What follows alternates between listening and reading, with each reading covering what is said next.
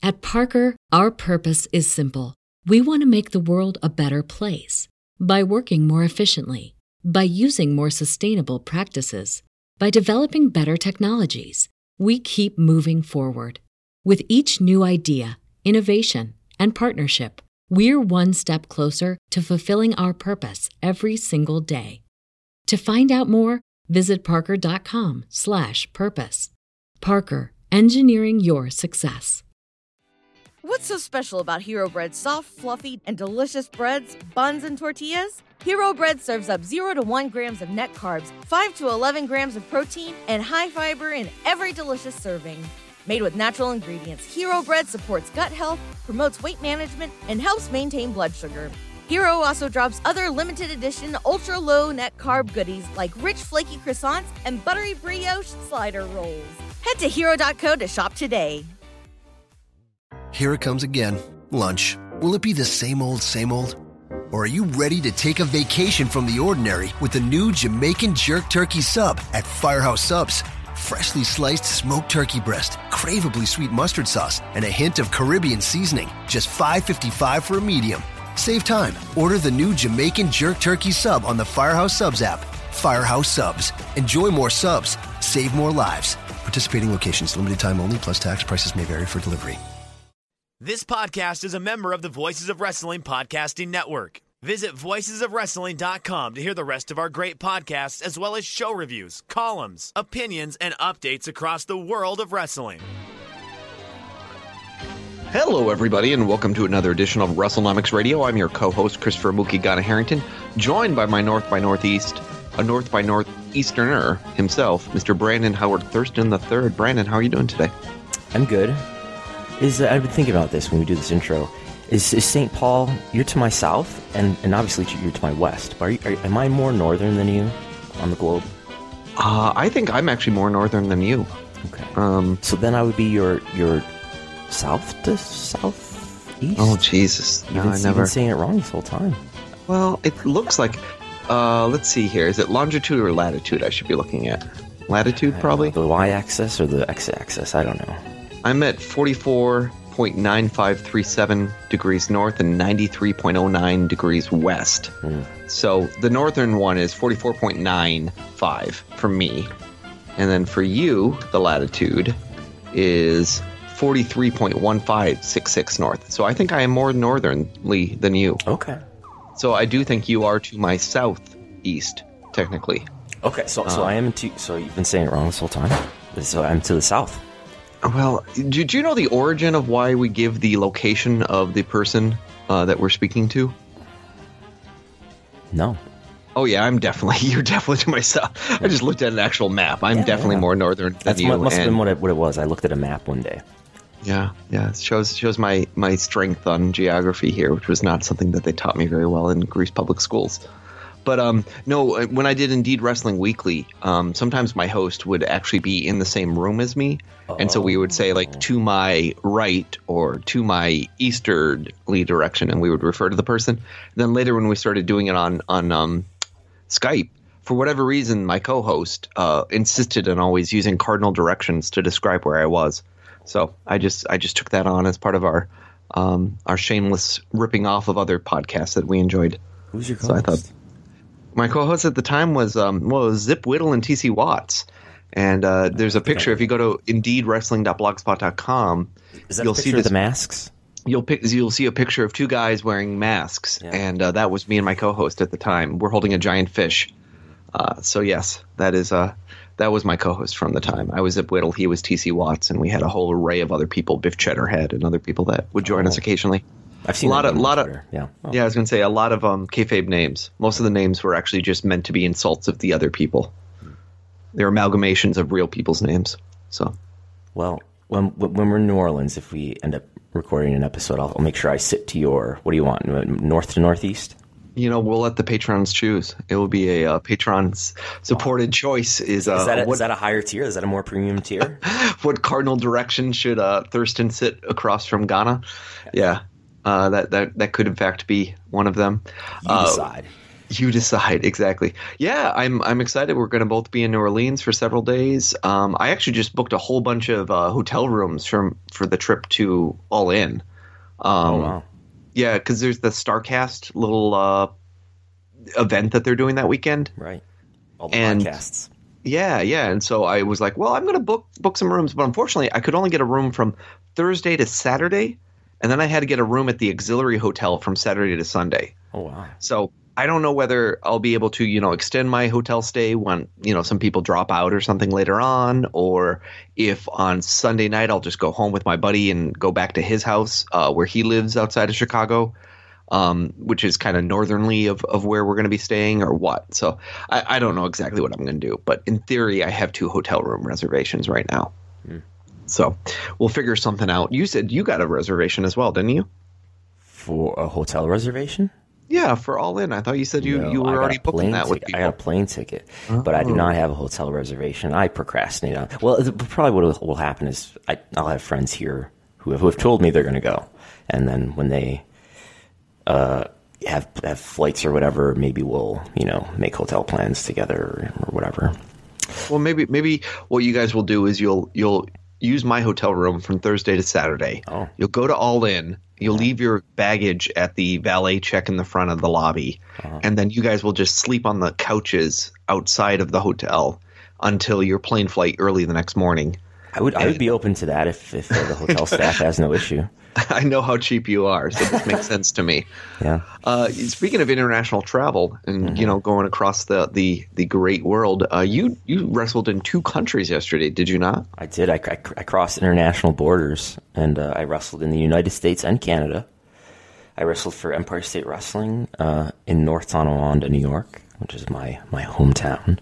And then I wrestled in the opener at ESW, and I won. I got in the car and I drove straight to Fort Erie, which is like the first city over the border from Buffalo.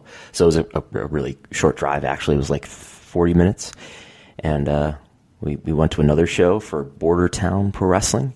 They call you Jack Briscoe. You're doing double shots on a Saturday. Yeah, basically, yeah. I'm like Ric Flair. I just get in the plane. I go over there. I go over here. Two in one day. Isn't that like the legendary? Yeah, we wrestled 6 days a week or 7 days a week and twice on Sunday or whatever they say.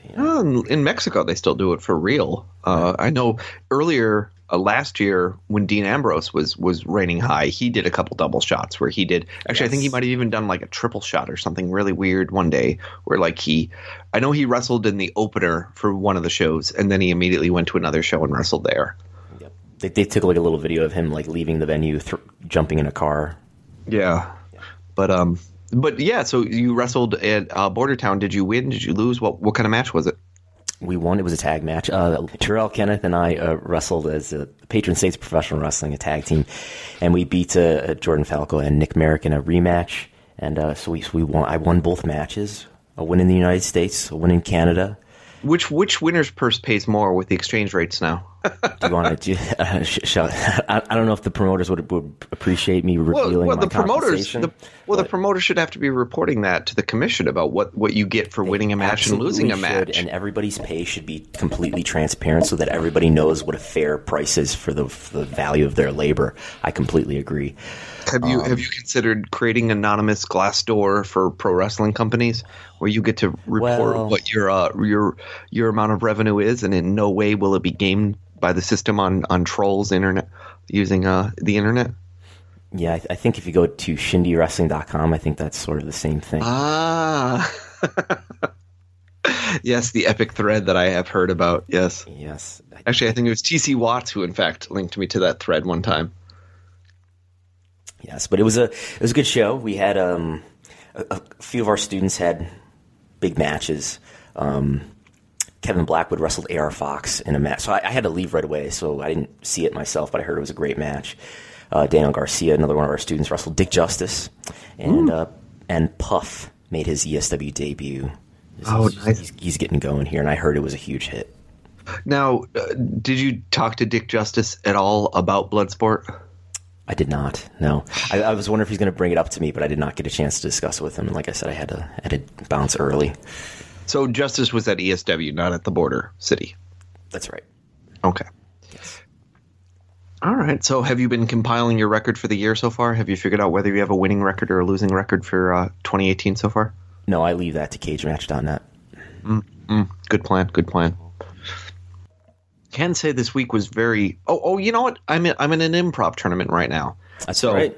Yeah, this is week 2 is over, and we won again in week 2. So my team is going to the finals. Well, just like Miz, I'm going to be in the. I'm teamed up with a really, really awesome person, so that they're carrying the team all the way through. I the told finals. you that Miz and Asuka team was gonna win the whole thing. And we'll talk about that later. Go on. Yeah, but yeah. So it's a voting thing where each team does their set, and then the audience gets to vote for which set they liked more between the brackets. And the gimmick of the tournament is that it has to be all people that have never worked together before. So imagine tag teams that have never ever even like worked on a show before together. And so it's been interesting and challenging at times. But I walked in with really low expectations. I literally walked in figuring we were just going to lose in the first round, and that was going to be that. And when we won the first round, I was flabbergasted. I haven't been that shocked for years, like really just being like, oh my gosh, I didn't expect that. And then the second time we did a set, and it was a decent set. And then the other team did a set, and it was a pretty good set. And I figured, oh, okay, it's going to be close. And we won by 1 vote. So it comes down to there's text voting. And so how many votes are there total? Like, what's the electorate? Oh, the millions of people in the United States have the ability to vote. Only those in the theater are probably the ones that are actually voting, since those are the only people that saw the sets. So I would estimate it in the tens of people. 93,173. Yeah, I think it's more of the 73 portion of that number. But yeah, so that was interesting. And I was very excited about that. So we go to the finals this week. So it's Identity Crisis versus the STPs. So we will see whether or not we carry through. And which one are you? Which one do you think I am? The Identity Crisis or the STPs? Well, what does STP stand for? Stone Temple Pilots? What else could it stand for? Where do I live? St. Paul. Yeah. So are you the STPs then? So originally I had a different team. So this was a whole last minute shenanigans. We had a drug test failure. Really? And no, we didn't have a drug test failure. We had a wellness policy? Yeah. USADA flagged us, and we had some big issues going on with not creatine, but what is it? Osterine? Yeah, a lot of Osterine going on. No, we started off with a trio, and I wrote something being like, I live in St. Paul. And the next person wrote back and goes, I also live in St. Paul. And the third person wrote in and said, I as well live in St. Paul. So we were going to be called like St. Paul or 20 Minutes on 94 or just like different things referring to St. Paul. And then we decided to go with the more vague STP. And then, of course, people immediately think it's Stone Temple Pilots, to which that's our entrance music now. So that works out really well, actually. I'm a big STP fan. That was my favorite band in the 90s. So, I have no problem coming out to Dead and Bloated for the show. So, yeah, it was a good time. So I'm very shocked to be in the finals, and I am trying to not use my massive social media presence and my superstar status to influence the voting. So I have not been tweeting about this in a way that, would influence the results. So instead, I just wait till the end and post pictures afterwards. What do you get if you win? What you get if you win, you get a trophy. Oh. And in the past, they have sometimes given the winning team a run. And depending on which night you get a run, you can possibly get paid for it. So, meaning, you get to perform. Yeah. Okay, yeah. So it's like a wrestling tournament. You get booked more if you win.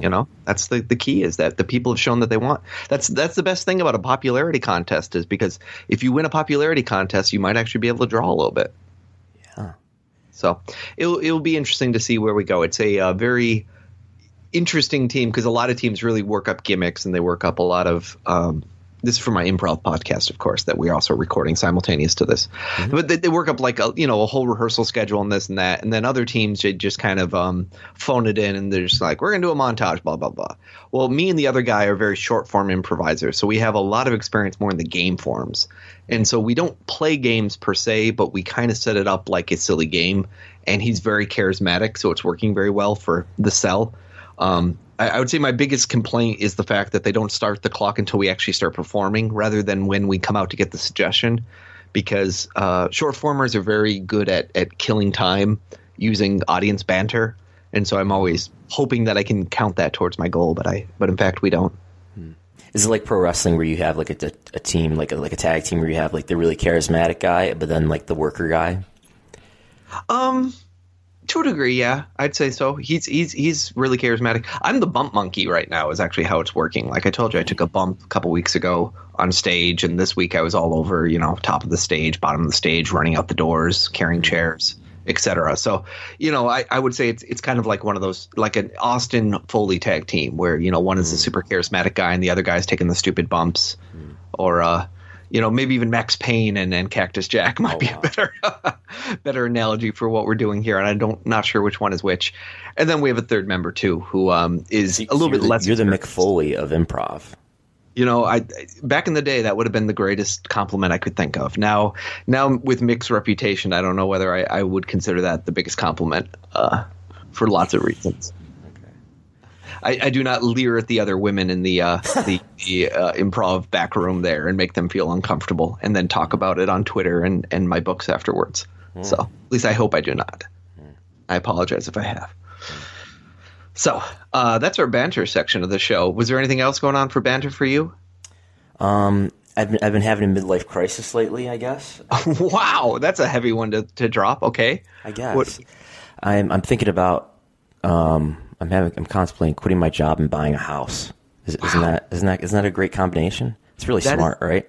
That's a very interesting combination because I think it will drive you to the fundamentals of reality like I live in. I have a mortgage, and my concept is always like, can I quit my job and do this full time, or do I need to show up and make sure that Canada Business Intelligence is still running for the company I work for?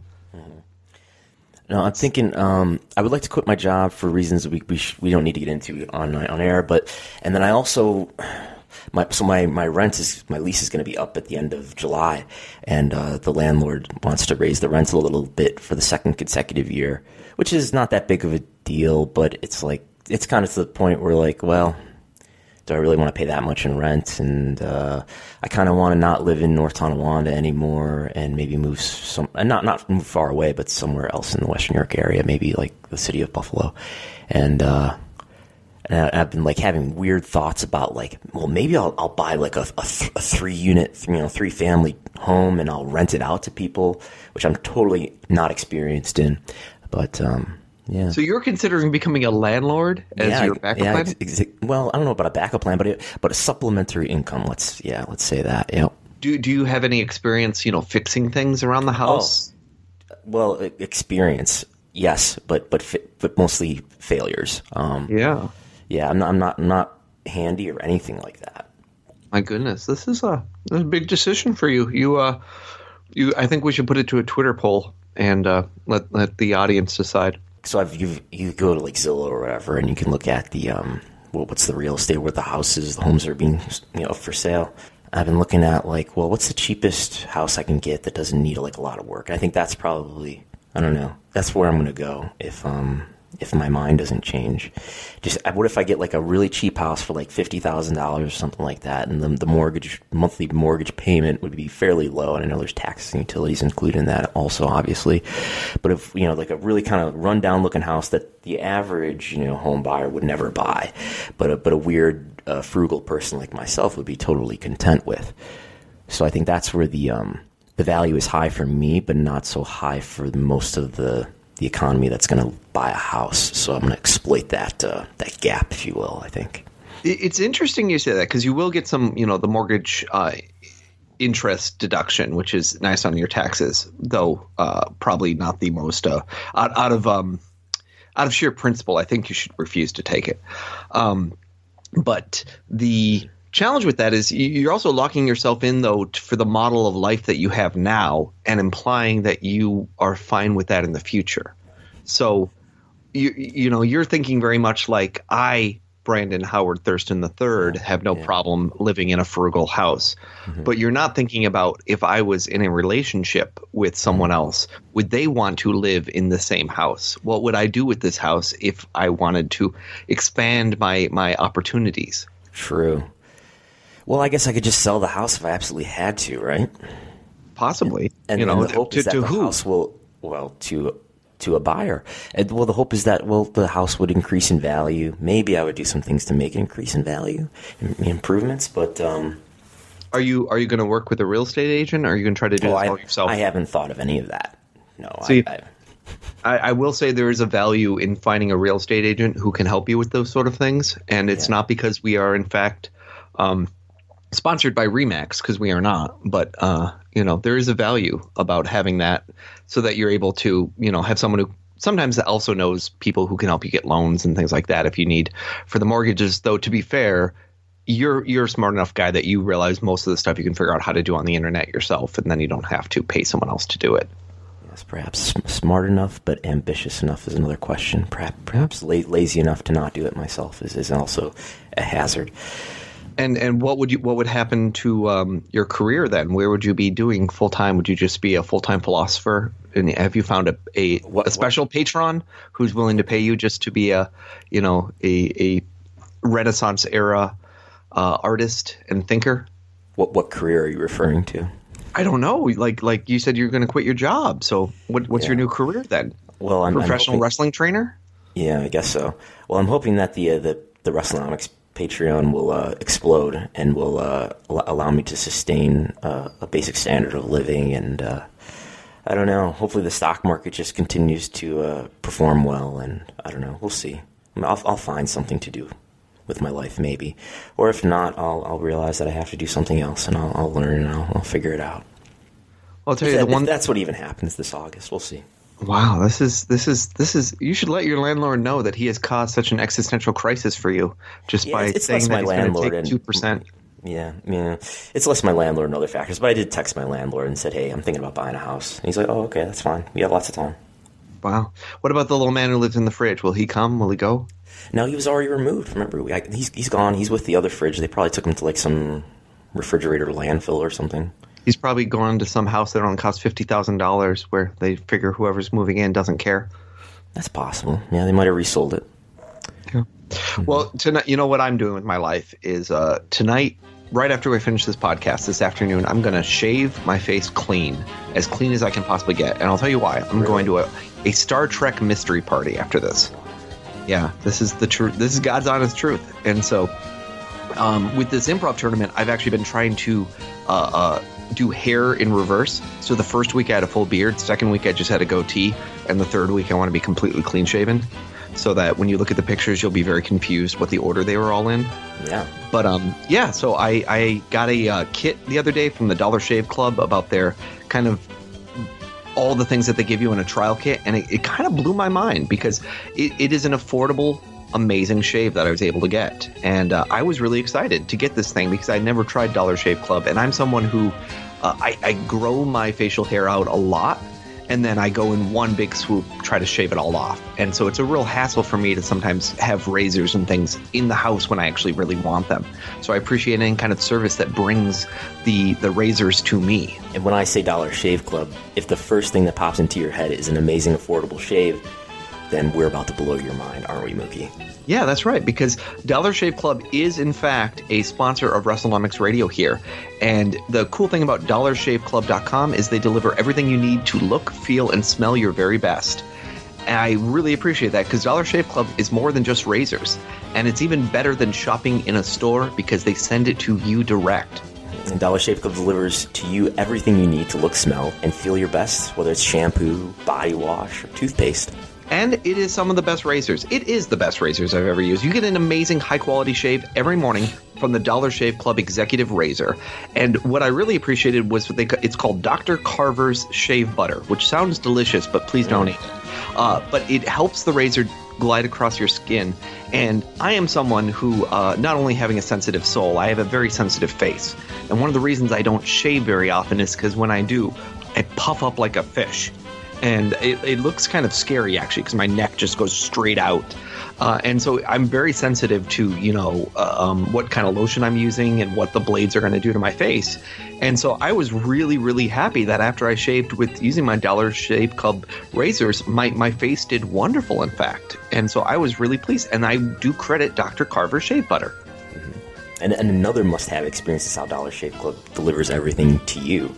And that means no more trips to the store, wandering through the aisles and hunting for razors, shampoos, toothpastes, and then you have to go and pay at the cashier, and scan and bag your own stuff. With Dollar Shave Club, you just do it all online. They send it to you on a recurring basis. Yep, so it's a mind-blowing experience. You can join Dollar Shave Club today for just $5. Free shipping. You get the 6-blade executive razor plus a trial sizes of the shave butter, the body cleanser, and these great little wet nap type things, the One Wipe Charlies. And they keep the blades coming for a few bucks more a month. And you get dollarshaveclub.com/WE. WE for WrestleNomics executives just like yourself. WE. That's dollarshaveclub.com/WE. That's Dollar Shave Club. You will blow your mind how well you can get an amazing affordable shave. Mm-hmm.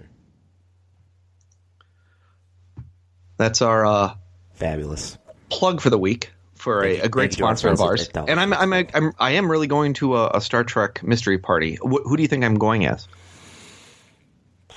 There's a limited number of Star Trek people that I know. Spock I know and Kirk. That was the only. Unless you're going to go to like Data and LeVar Burton. I love it. There's 3 characters and LeVar Burton.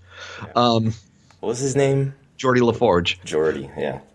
I am in fact going as Data, and when you see me, when you see me up close, you realize that like Brent Spiner is about the only celebrity that I somewhat look like because I have a very pronounced nose. Is that the actor who played Data? It is, and same guy from Night Court too. So he's a double threat if I've ever heard one. Big news: a robot, right? He is an android. An android. Is that the preferred nomenclature? That is the preferred nomenclature. That is what he prefers to be engendered as a artificial life form, android, as he explains in Times Arrow. Oh, does he?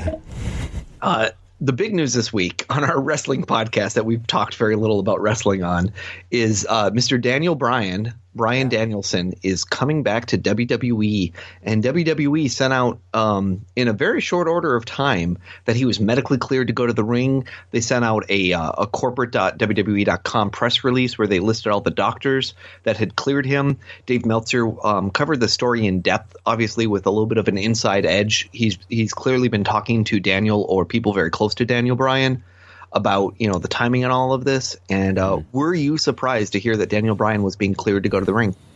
Yes, I was not expecting it. I knew it was a possibility. Daniel Bryan had done an interview some months earlier where he said that he really made it sound like he almost was giving them an ultimatum. Like he said that I think if they don't clear me by WrestleMania, then I don't think that they're going to clear me. And here we are, just weeks or days before WrestleMania, and he's been cleared. And you and I did a what do we think the world's going to be like at the end of the year thing. Yeah. And we did not include Daniel Bryan on there, but we've talked about Daniel Bryan before. And I think we talked about, do we think he's going to stay or go? Mm-hmm. And you and I were split on this, where I think you felt very strongly he was going to go, and I felt very strongly he was going to stay. And my rationale was he has a very good contract to basically work 50 some dates a year. And his wife works for the company, and she, as we talked about last week, lots of trademarks related to the Bellas. And that he gets all these benefits from being part of the machine of WWE.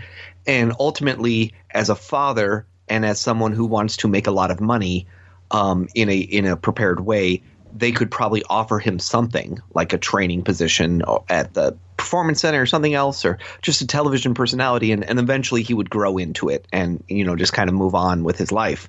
And I thought he would stay with WWE. And you basically said, well, no, the Bucks and everyone, they're making a ton of money. And, everyone wants to book him. And he thinks he's healthy enough to do this. It's not a matter of him, going against better wishes. And so he's going to want to leave. And, of course, he talked about it in a way that made it sound like he was going to leave. So for a while there, it sounded like you were going to win that bet. So I had to pull some strings to get Daniel cleared so quickly. Yeah, I appreciate you doing that. But I felt that he was going to wrestle, whether it was in WWE or if WWE didn't want to let him wrestle, he was going to wrestle somewhere else. I wonder how much that played into the fact and played into him being cleared. The notion that WWE management probably knows that because they probably talked to him, if nothing else, right? Well, yeah, and if Daniel Bryan was, I don't know how to put this. Like if Daniel Bryan was content to stay in WWE and wrestle or not wrestle, or if he was like, whatever the case, I'm going to stay with WWE. I really want to wrestle, but if you guys don't want to let me wrestle, I'll just stay. Would they have ever cleared him? And my other conspiracy theory is, which I don't necessarily believe, but I think it's worth raising. Is this in any way related to the CTE lawsuit not looking so good for the plaintiffs right now? I think I'll answer the second question first. CTE lawsuit is in complete disarray from the standpoint of it is very close to being thrown out. Kairos is now actively basically ignoring what the court is telling him to do. And what he was basically said in the sanctions thing is that he's at risk of having the entire case thrown out because of him, dismissed. And if he didn't respond, and instead of responding by saying, okay, I'll do the things that you told me to do, he basically responded with, I don't think it's fair. I don't think I should have to. And so he's put that case, that the fragments that were left in that case, in incredible danger. So I do think that they're, from a CT lawsuit standpoint, they're not afraid of it having a big negative effect on them anymore because it's just in complete disarray. They've pretty much denounced most of it. And for the most part, they are protected in the case of Daniel Bryan to say, here's all the steps that we went through to ensure that he had brain health. You know, there's even talk that apparently he has to do impact testing every single time he goes to wrestle before and after the match. And things like that. So they're in a position where they really are trying to come up with kind of what the new modern standard's going to be. The other thing I think it is a signal, right? So if you have a company and like Impact and all your stars want out and they're all signing with other companies, what does everyone immediately think? This ship is sinking. This is not the place to be. I don't want to be part of that. And I do think there's a small element where if you're Daniel Bryan and they say, okay, you've got the biggest platform in the world for professional wrestling, WWE, and you're walking away from that because you'd rather go do something else, there's a big difference between being Daniel Bryan and walking away and being Stardust and walking away, right? Or Jack Swagger. Like, you're talking about someone who is a huge commodity. And I think he also plays on the other side, which is if you're an independent wrestler and you're thinking, who do I want to go and work with? Knowing that Daniel Bryan is there is going to be something that's going to attract you to that place. You know, I'm sure people like Nakamura and whatnot were attracted to come to WWE thinking this is the place where guys like Daniel Bryan go to wrestle. And so there's that element too, where I think if they lost him, it might actually hurt their recruiting efforts in the future, because there would be that certain class of person who says, what would I rather do? You know, I could either try it on my own or go to New Japan, or I can go to WWE. And so retaining a Daniel Bryan, I do also think sends some positive messaging to them. It makes the freelance world of independent wrestling, where they really are freelancers, not like they are in WWE, but it makes independent wrestling a more attractive place to be if you're a star, because you might get to work with Daniel Bryan or Rey Mysterio or whatever it is. Yeah. And, you know, they said they had leading neurosurgeons, neurologists, and concussion experts, including Dr. Robert Cantu, Dr. Javier Caderas, butchering his name, and Dr. Jeffrey Kushner. And it's very interesting because apparently this was even a set of people that were chosen by the WWE's doctor, Joseph Maroon. He got to kind of decide who it was going to be that had to sign off on this. And at least one of the doctors was kind of leading, according to Dave, a behind-the-scenes effort to kind of get all these doctors on the same page and look at it. And there's been all sorts of other questions about, you know, how damaged was Daniel Bryan actually, because there was, I think, a lesion or something they found in his brain at one point. There was the stories of the micro seizures that he had and other things. And so what's not clear, of course, is was there really a benefit that came out of the therapy that he was using, which is what was it? The cryogenic chamber. Not cryogenic, hyperbaric. Baric chamber. You're right. Cryogenic is like where they preserve. If he's being cryogenically preserved, that's more like a Vince thing, I think. It's so Vince can come back in 100 years. It's a Ted Williams thing, I think. Yeah, exactly. No. So this was the oxygenated chamber, and it's supposed to help the brain heal. And there's just a lot of questions about, you know, would he continue doing this treatment? Did he pay for all this treatment himself? Did WWE kind of offer to pay for any of this? I'm guessing that most of this Bryan paid for himself, because WWE basically said we are done. We made our decision, and then he has to basically get all this testing and stuff done to prove that it was different. Maybe they will, reimburse him or treat it as part of his ongoing treatment now, perhaps. Is that something that a healthcare provider would, or medical insurance would cover? I'm sure he has medical insurance. An experimental thing like that, probably not. I'd be wildly surprised if it was. I don't know how expensive that sort of treatment is. I think they were saying sound cheap. And also, I don't think he was doing it, near his home. I thought he was like traveling to Florida or something to do it, which sounds even more. Yeah, I saw something saying he had like X number, which was like in like 50 or something like that. He had taken a bunch of hyperbaric treatments and all over the country. Yeah, so that's crazy. And then they announce it kind of out of the blue. Like, it wasn't, you could argue that, yes, there's some storylines that were leading to this making sense. But for years, they've been programming storylines where you would have logically thought this means Daniel Bryan's coming back to wrestle. And it hasn't worked out that way. And it's not because I thought they were teasing it on purpose, but it's because it's kind of the only thing they know to do. So like when The Miz and Daniel Bryan are getting on each other's nerves and screaming at each other on television, it's kind of half a work and half a shoot, right? Because even in that one, Daniel Bryan was just like, I will come here to kick your ass, but I can't. They won't let me. Mm-hmm. So it was very interesting the way Daniel Bryan always kind of handled it, with his kind of candor about feeling that he was being, forced to retire. It wasn't really his choice. Mm-hmm. So what happened here? So Dr. Joseph Maroon, who is a character in the Concussion movie, right? And who is WWE's, what is his position with WWE? He's like the chief medical advisor or something like that? Yeah, Dr. Maroon is the medical director for WWE. He is a board-certified clinical professor of neurological surgery and the vice chairman of the Department of Neurosurgery at the University of Pittsburgh Medical Center. Mm-hmm. So he's the guy who, I guess Daniel Bryan, before he was ever forced to retire, Daniel Bryan told him that he had some seizures, right? And then I think that was a factor, probably not the only one, but that was a factor in not clearing him, right? Well, I think then they got a test done and they found a big issue in his brain in terms of... And then they found a lesion in his parietal, something like that.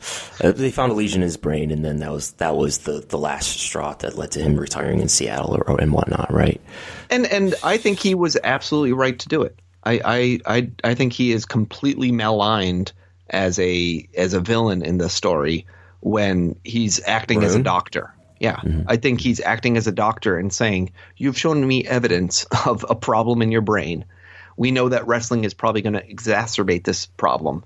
And I, as both a person representing WWE and their liability and representing what is best for medical care for people, make the recommendation, you do not wrestle anymore. And he helped develop the impact testing. That's part of actually what he did. He co-developed that with Mark Lovell. So, I mean, he's not someone who, is behind the times on concussion therapy and concussion information. And he made that call, and then it was basically a question mark of whether he would ever, quote unquote, change his mind. And supposedly Daniel Bryan basically went to him and said, you give me the criteria I have to pass, and I will go do that. And it took a long time to do that. But in the end, he found enough of these experts that Dr. Maroon respected and that they signed off on this too. And I think that's really important too, is that it wasn't as simple as just, he went and found doctors that were willing to sign off. Because earlier, that's what he did, right? He went to a bunch of doctors, and some of the doctors said no, some of the doctors said yes, and he used that. Right. I think it's a lot different if you then say, who are your experts in the field? I will get them to agree with me. And I think he was also willing, from what I heard, Daniel Bryan was also willing to accept the diagnosis if everyone else agreed. If they didn't want to sign off on him, he supposedly was even willing to basically say, yeah, maybe they're right. Maybe I should stop wrestling. Mm. I mean, as Dave will say over and over again, there's probably never been a wrestler that's had as many medical tests done on his brain and the condition of his brain. And there's very few other athletes in sports who have ever had that many tests done on their body, especially their brain, to understand the value and where they stand today. I'm sure there are like super athletes, the Tiger Woods of the world, who have had enormous amounts of, kind of testing done on them.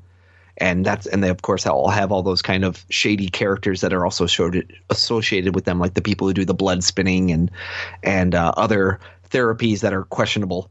But you know, but what do you think of the timing of this, though? I mean, I know Brian said that if he didn't get cleared by Mania, he would assume that he wasn't going to get cleared at all. It's coincidental, isn't it, that he got cleared right before WrestleMania, and that makes me wonder how much influence did people other than doctors like Joseph Maroon have?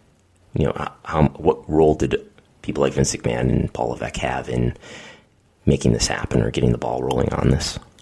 I would think of it's more that from the time that he started this therapy till we completed it, you could almost work it backwards from that to say, okay, well, how many sessions do I need to take? Okay, well, if I start these sessions at this point, will I be able to finish by this point? Okay, and when do I need to get appointments to sign off on things? Okay, and then you can work backwards from that and come up with, I can get ready by WrestleMania. I do think guys all the time rush their recoveries to go to WrestleMania. AJ Styles is going to rush his recovery to try to go to WrestleMania this year, right? You know, that's another guy who's injured, who's basically going to do everything in his power to be there. Mm-hmm. And we've seen lots of people do that over the years. So there is, of course, that little added pressure. But I do think at a certain level, what you're really doing is you're just kind of working backwards, though. And if you've had a year and a half or 2 years to kind of plan this out, a year from now or a year ago, you could have started to plan this out in a lot of ways to say, you know, what would I need to do and what would all the boxes have to get checked for this to work? Now, yes, do I think that they took advantage of it where normally we might, you know, say, let's do a test run or let's do this or that. But we don't know how much of this has been in the works for how long. And, you know, in theory, if he's healthy and he's recovering, then he's reached that state or been in that state for a while. So I'm guessing there's also that element of, you know, all these doctors cannot be easy to schedule all these appointments with and these test results with and everything else. So I feel like there's an enormous amount of scheduling that has to go on behind the scenes to get to all these people to kind of communicate with each other, look at these tests, do these tests, get the treatment plans in place, and all sign off and agree. So, you know, WWE might have manufactured it, but in the same sense, I feel like they manufactured it knowing that this was the goal and, you know, they had a year to plan it. So I don't feel like it's coming right out of the blue. If someone got injured in January and we're trying to get him back for WrestleMania, then I do feel like, yeah, you are, you know, working as fast as you can just to make a splash. Mm-hmm. So do you think, does this happen if the CTE lawsuit is looking much better for Kairos and the plaintiffs? I think it's a great question, and it'll be really curious to see if Kairos brings it up as an example to say this is the level of care every wrestler should be receiving, and the fact that WWE both refused to do it previously, acknowledges the risks now, and has not extended the same level of care to all its other wrestlers is evidence of I think in general, no, it doesn't connect, because essentially WWE is just in a big fight with them more or less about when they admit that they understood the dangers of CTE and that wrestling was linked to it in any way. And if anything, it helps them because they can say, well, here's what we can do to treat people. Now, should this then maybe say you could change your lawsuit to say, I think you should be offering these treatments to all the former wrestlers so that they can start healing their brain now? That's a different argument. I think there's something to be said for that. You know, the one thing that for all my criticisms of Kairos, there is one thing he posted once that I thought was a really interesting kind of good example of what it is. And it was his list of what does he actually want from this lawsuit. And I'm just going to find that really quickly here on WWE Concussion Lawsuitsnews.com. And it was basically about, Kairos blog. Yep. Yeah. August 30th, 2017, he posted a 10-point thing about what do we want, because they were in mediation at the time to see if there was something they could do. And he said, number one, full health care insurance for plaintiffs and their families who do not have it, cannot afford it, and supplemental policies for people on Medicare and Medicaid. 2, a lump sum disability or disability payments based on medical diagnosis, based on part how many matches they had, offset by Social Security income and disability income. Number 3, WWE should pay for medical monitoring for CTE for all patients. Number 4, additional payouts for diagnosed neurological conditions for plaintiffs with qualifying diseases, real issues discovering by a doctor. I assume they mean like Parkinson's, things like that. Number 5, WWE should pay for comprehensive mortality death rates wrestling study with a view of helping lower it. Number 6, a program to build outreach to wrestlers in need, expanding drug and care alcohol program and tie it to overall medical care. Number 7, fair royalty payments and a full accounting to plaintiffs. Number 8, WWE should classify wrestlers as employees. Number 9, WWE should finance wrestler-specific CTE research instead of just giving up millions to CTE studies of sports and military groups. And number 10, WWE should give lump sum payments to plaintiffs with CTE diagnosis after death. And that's what he said I want. Now, the viability of a lot of that is questionable, but I do think there's something to be said for the mortality death rate study, expanding outreach to wrestlers in need, and for the ability to basically say medical monitoring for CTE. And I would even add in medical monitoring and appropriate treatment, that sort of thing. And I could see there being a situation where WWE says, not only are we going to offer drug and alcohol counseling, but we will pay for, we will pay for 10% of the cost of hyperbaric chamber therapy if you get a medical doctor to sign off on it. Now, only the problem 10%? Well, I'm just saying, I'm saying that's what I could figure they would try to offer. Offering it as a whole, I'm guessing it's a really expensive thing. I don't know enough about the cost of that. I don't know if any insurance covers it or not. But I do think that they could say we feel an obligation to pitch in to this program or to this idea. And so in some ways it hurts them in the sense that I think it ties back towards the idea of saying wrestlers are getting hurt. What are you doing to help now? And there is a greater standard of care. And I do think that's the biggest question out of this is that WWE should be challenged to say, you did all of this to help Daniel Bryan get back in the ring. What are you doing for other wrestlers to help them recover their ability to lead a meaningful life? And a quick Google search says hyperbaric patients often need dozens of treatments, each requiring a separate visit to a clinic or hospital with a treatment time of 90 minutes. Hyperbaric treatments average about $350 per session. The average treatment cost to insurance carriers based on the average HBOT, which I'm not sure what that stands for, but cost to insurance carriers based on 28 sessions or dives amounts to $9,800 per patient. Yep. So about $10,000 a patient, which is can afford that.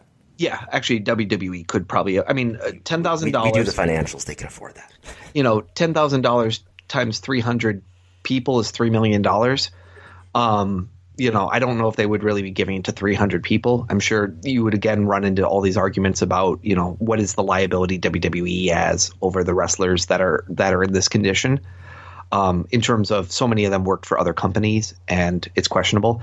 But for the most part, they've offered drug and alcohol counseling to these people, and that's got to cost $10,000 or so. So why wouldn't you offer this? And I think it would be a good thing for the morale of the current roster. When you see that, hey, wrestlers who don't wrestle for us anymore, who are having physical problems or whatever they're having, maybe we're going to take care of these people. And if I was a wrestler for WWE, I would feel like, okay, that's good. And maybe when I'm all done and messed up here, there's going to be some way to help me take care of myself. Yeah, I mean, I think the main reason they're not doing it is because it's a slippery slope for them. That then, are they next paying for transportation? Are they next paying for other medical care? Are they next paying for, in the way it's almost admitting liability, as opposed to the drug and alcohol thing they're using as we understand people have a proclivity for this that have been in our industry, and we're trying to stop that because we think it leads to early death, and that is bad for our industry. Mm-hmm. And what they're not really saying is we think CTE is bad for our industry. It's not good for their industry, but they're not really admitting that there's a connection there. And then the other piece is just they haven't, that goes back to the whole idea of insurance. They have never wanted to give insurance to their wrestlers. They've always wanted their wrestlers to be independently insured. And for the most part, wrestlers are independently insured. If you look at the contracts, it says they have to be. They have covered injuries that they deem to be related to WWE ring-related issues. So if you tear your knee while you're at a WWE live event, they'll probably pay for your surgery. If you're a superstar, they'll probably pay for your surgery no matter what, even if you tear it outside the ring.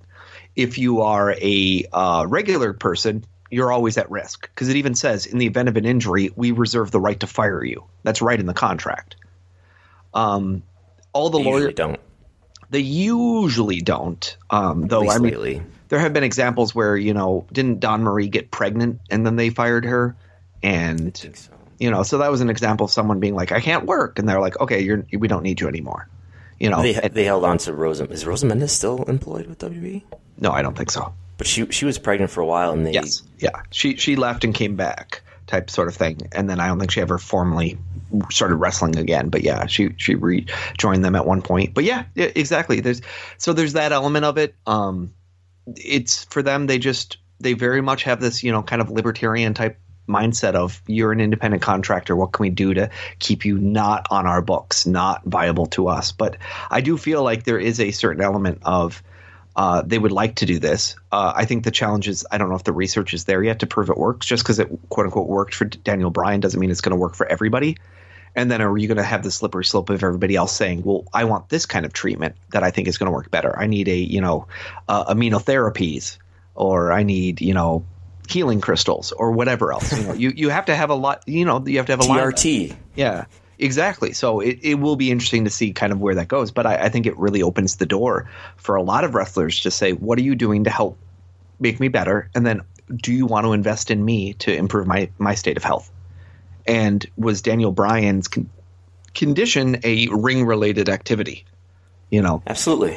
Well, and a lot of that wear and tear was not in before. WWE. Exactly. Yeah. And so I think that's the other half of it that makes it really tough, is that, for them to take ownership of that. I think there are some people that would probably benefit enormously from this, though. When you go through the original guys that were in the lawsuit for CTE, let me just see if I can find their names. The guys out of California who signed up, there was Evan Singleton and Vito LaGrasso did the New Jersey, later Pennsylvania, later New York version. But the original in California was Matthew Robert Weiss, who's better known as Luther Reigns, who, of course, came up in our steroid episode last week. Ryan Sakota. Yeah. Ryan Sakota, who went by Sakota in WWE, or KG Sakota, and who was part of Tajiri's group for a little while there. And then there's a guy named Russ McCullough. And Russ McCullough was someone that a lot of people said he might be actually one of the best plaintiffs to ever be in one of these lawsuits, because he was a football player. So there is wear and tear on him prior to this. But then basically he gets into wrestling. I think this is the story where Rikishi comes and beats him with a chair, kind of as a payback in a training camp. And he basically never wrestles again, and now is incredibly. Is that a story? Rikishi beat him up in training with a chair? Yeah, you don't remember this part of the story? I've never heard the story. Allegedly, if I remember the way this was pled, is that basically as part of, you could either call it initiation, you could call it payback. I don't know, the hazing, you could call it a lot of different things. I don't remember the exact reason why, but during a show, basically Rikishi did like a beat down with a chair on him. It was during a show. Yeah, and in front of an audience. I think it was in front of an audience, but he ended up getting pretty messed up, and I don't know if he ever wrestled again. And he's since then had some pretty serious neurological issues. This was on a WWE show, or like a developmental show? Developmental, I believe. But I think he was under a WWE contract. This was way back in the days of like using UPW, and you'd have like contracted talent that was signed but worked there. So this is the early 2000s? Yes. Okay. And so he ended up basically not being part of this, like I say, because they basically created a time period where it says you had to be part of WWE after the year blank. I think it's 2005 or 2007, where they were saying basically after this point, WWE understood that there was a concern about CTEs and brain trauma, and WWE had to educate you on that. Yeah, and they communicated that to their workers. Exactly. And so there's a whole thing in this lawsuit all about, did Dr. Maroon show you this presentation? Here's a videotape of Dr. Maroon showing you this like they literally videotape the guys watching the presentation now to prove you were there, you saw this. This was said. And so basically the way the lawsuit ended up getting scoped is they said everybody before this time, WWE didn't really show that they had a reason to worry about this. Afterwards, they knew it was a concern. Did they do something about it? Yeah. So for the most part, Russ McCullough, I think, was the guy that this happened to. And, you could make a pretty strong argument that his injuries were pretty directly related to being in a wrestling ring, if you discount the fact he played college football beforehand, and that he is much worse off since then. And I wonder if someone like him would benefit greatly from a therapy like this. But again, it's, we're treating it like it's a panacea, and we don't really know that much about it. It could be really good for Daniel Bryan's very specific situation, and other people who have used drugs or steroids or other things in their life, their body might not react the same way, for all we know. Mm-hmm. Or they might have just very different underlying genes.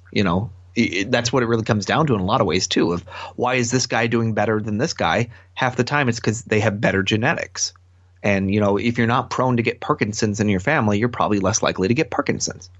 So, that's going to make it very, very hard to kind of separate one from the other. And that's why I agree with like what Kairo's saying here. They should pay for a comprehensive mortality death rate study and things of that nature.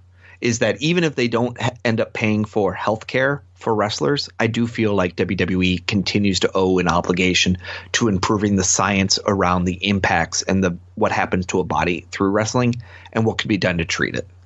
Mm-hmm. So that's my hope out of all these CT lawsuits and things like the Daniel Bryan story, is that, eventually Daniel Bryan will retire, they'll put him in their Hall of Fame, and they'll announce they're donating $1 million to the Daniel Bryan Institute for Brain Studies or something. Yes. I wouldn't be surprised if he does something like that eventually, Oh, well. Some sort of like brain research movement, Well, I mean, Christopher Nowinski, I think he's one of the most amazing stories when you really put it all together, to say, here's a guy who got a concussion and spent a lot of time trying to learn everything he could about it, and then went out there and discovered that all their medical professionals were not taking it that seriously, and went to go find people that wanted to take it seriously, and then keep going with that. And then this story keeps like connecting. And there's when you look up research on him, what you see over and over again is that he's going and he's speaking to so many different groups, from veterans to football players to wrestlers and other people, talking about what it's like to live with a concussion. And of course, the reality is the Iraq and Afghan wars drove a lot more research and money into the idea of what do you do with subconcussive blows to people's heads. And so the problem is we just don't have a lot of answers. And so it's interesting, this Daniel Bryan test case, but at the same time, I'm sure there's a lot of, military veterans who have wanted this kind of study and research and funding and healthcare. So it'll be curious to see if it plays a role for anybody else. Yeah, I guess the military experience is like, it's different from like wrestling or football in that like there's just these repeated concussive blows to the head, right? Like the military head injury concerns are like more from particular incidents, right? Sometimes, I mean, I would say a lot of them are from IEDs, things like that, where something blows up in a convoy and then you're in another car and you're getting a huge blow from that. Some of it comes from training errors, where you're firing weapons and you're too close to something and you get knocked down or hurt. Some of it comes just from auto accidents. Right? There's a ton of those. One of the, when I was in Ghana, the leading thing that they warned us about more than anything, they're just like, the roads are what's going to kill you. They're like, you're very unlikely to die from a disease. You're very unlikely to die from violence. You're very much more likely to die in an auto accident because you're driving around roads that are not lit at night. People drive around with their brights on. And if it does rain, it can get so hot that it will immediately evaporate. And then basically you have a mist. And so it's people driving at each other with their brights on not well-kept roads with no external lights. It's very dangerous, which is why my bus slammed into a Caterpillar and nearly took our legs off. Really? Yeah. Yeah, we got stranded one time. And luckily the guy in the front seat jumped up in time so that his legs didn't get sliced off. Otherwise it would have been much worse. But yeah, My point is like, the injury sustained, the head injury sustained from things like IEDs are very serious, but the CTE, the impression I have of CTE is CTE happens because of repeated subconcussive blows to the head. Which sounds more like wrestling, football, athletics. Yes, I think you're right in that. And for all we know, other wartime activities might have repeated subconcussive blows because I'm having trouble imagining what they are. I wouldn't be surprised if any kind of infantry type event you can be getting subconcussive blows from just all the explosions that are happening around you. But having not served and not knowing enough, I can't say. I really can't say what that is. But yeah, I think that's a real serious. I've not served close enough to know. Yeah. But I mean, I'm sure there are elements of being in the military that would give you a lot of the subconcussive blows.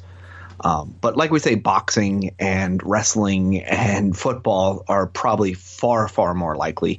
And there's even been talk about things like soccer and volleyball and other sports where people get hit in ways that you don't necessarily think are going to have lasting impacts, but are still beginning to show up on people when we look at their brains. Mm-hmm. And there's a genetic issue of this as well. I really strongly feel that they do think some people are just predisposed to possibly having brains that will get CTE much easier than other people. Yeah, I would suspect, or at least I wouldn't be surprised if drug and alcohol use exacerbates it too. Oh, yeah, and steroids too. There's been talk about whether or not that might change some of the connective and muscles there. So one thing that was, again, you and I kind of going back with conspiracy theories, but the question was this a ploy to help SmackDown ratings? WWE is in the middle of their renewal cycle for their domestic television rights contract. They expect to announce between, I think, May and September were the months that they listed, right? Mm-hmm. And they are in need of showing that they can continue to kind of juice their ratings in the right situation. And what impact did clearing Daniel Bryan, announcing it before the show, have on the actual ratings? It had a positive effect. We should mention. So they announced this was clearly a card that they had for a while. I can't imagine. Dave insists that up until the day of, it was not signed off on. It was the day of. It just happened to get finalized on a Tuesday. Yeah, actually. I mean, he basically said it as they were close because he heard rumors of it, but they didn't actually sign off on it all until that Tuesday. But then I think they also knew that it wasn't going to stay a secret for very long. And so I think they also felt that they should push the button. But he said the decision to do physicality on the show was made the day of. In fact, only a few hours before the show. In fact, when they announced he was medically cleared, I don't think they intended to do physicality. And I think Daniel Bryan and Sami Zayn and Kevin Owens just kind of convinced them that this would be the best way to do the angle. According to Dave, again, this is the way Meltzer says it, but he seems to have inside information. He's clearly talking to one of these three people or someone very close to one of these three people. I guess I can imagine it being finalized on Tuesday. I have to believe that they saw this coming or knew it was getting closer and closer to being finalized. Sure. I mean, the angles, I don't think they would have done the angles exactly how they did them, leaving open the door if they didn't think it was a possibility. Because Daniel Bryan's interview last week, I think it was in Abu Dhabi, made it clear that even he wasn't sure where it was going. And so he talked in kind of coach terms about like, hey, if I could come back, I would. And, this angle sure looks like I could come back, right? So they announced this on Tuesday, that they put out this press release saying he's cleared, and we just talked about what they said in the press release. All these doctors say he's okay to do physicality or whatever. And so that night, with all that social media buzz, that was about midday, lunchtime or so, that when that was announced, right? I immediately got 2 texts from my friends saying Daniel Bryan's cleared. I was like, whoa. And so later that night, SmackDown was on live, and the viewership for SmackDown was 2,888,000.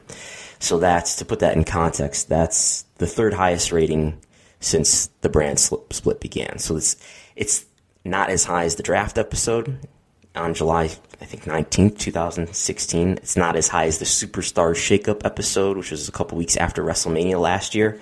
But other than that, that's the highest since July 2016. So it's a real positive rating. Yeah, absolutely. And I tweeted it out at 11:29 a.m. No, I'm sorry. That was the corporate page news. Let me see. I'm just trying to find the actual Daniel Bryan. There we go. I tweeted it out on 2:30 p.m. my time on that day. So it was by noon. Yeah, like you say, it was somewhere around noontime, 1 o'clock Eastern, that it flipped. So that's a big deal. And it shows just I think he's someone who has not diminished in stature despite not being a wrestler. I think he's retained kind of a very close relationship with wrestling fans in the sense that they are still interested in him. I do think someone like CM Punk coming back would be huge. But in another way, I feel like Daniel Bryan doesn't feel like he went away the way CM Punk did. And so there's a real question beforehand about, would people really be surprised? Because Daniel Bryan's on my television every week. Is it a big deal if he's wrestling or not?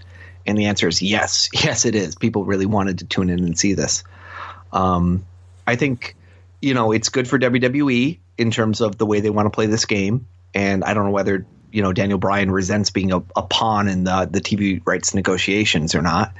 But that's kind of what you sign up when you're part of WWE, right? Is that you're agreeing you're going to use me to make your company seem bigger and that I am going to be a star for you. He spoke positively of the Saudi Arabia show this week, too. We'll get to that later. But so the average viewership in the last year or so is somewhere around 2.5 million to 2.75 million. So this is like an extra 300,000 people or so as far as US TV viewership. That's all we're talking about when we talk about this. We're talking about this data is from Showbiz Daily that they publish. Ratings. I mean, it wasn't on a weekly or daily basis. I do think someone like CM Punk coming back would probably get a lot more curiosity viewing, just because he's someone who's been out of the limelight but is still a top star.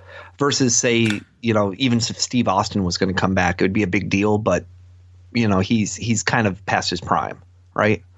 I think it also helps that Daniel Bryan's being cleared here in his prime. Austin's probably a bad example. Someone who's a little bit more of a C-star. Mick Foley coming back, let's say. Someone who's past their prime, has sort of been with the industries coming and going. I don't think he would have nearly as much impact. No pun intended. But yeah, and then, there's even debates about when is Daniel Bryan's contract up. For months and months and months, Dave has been saying he's not free till October. Suddenly Daniel Bryan said, it actually expires on September 1st, but I can't do the All In show. There was always a debate about, was he planned for part of the All In show? I do think he would have helped the All In show enormously if he was on that show. Just knowing, how much Kenny Omega's been a factor. I think Daniel Bryan is 2 or 3 times the factor of Kenny Omega for his big return match. So that would have been really interesting. Yeah, I mean, now we should be clear. For all we know, he could have already signed an extension or a new deal, but his current contract, is still going to expire in September. So it's not a foregone conclusion that because he's cleared, he's going to stay with WWE. Absolutely not. Which is why I think he recognizes that it's important that he gets cleared for WrestleMania so WWE sees his value. Mm-hmm. And like I said, I think WWE sees value in him because of A, they employ his wife, and it creates an awkward situation if you're not employing both of them.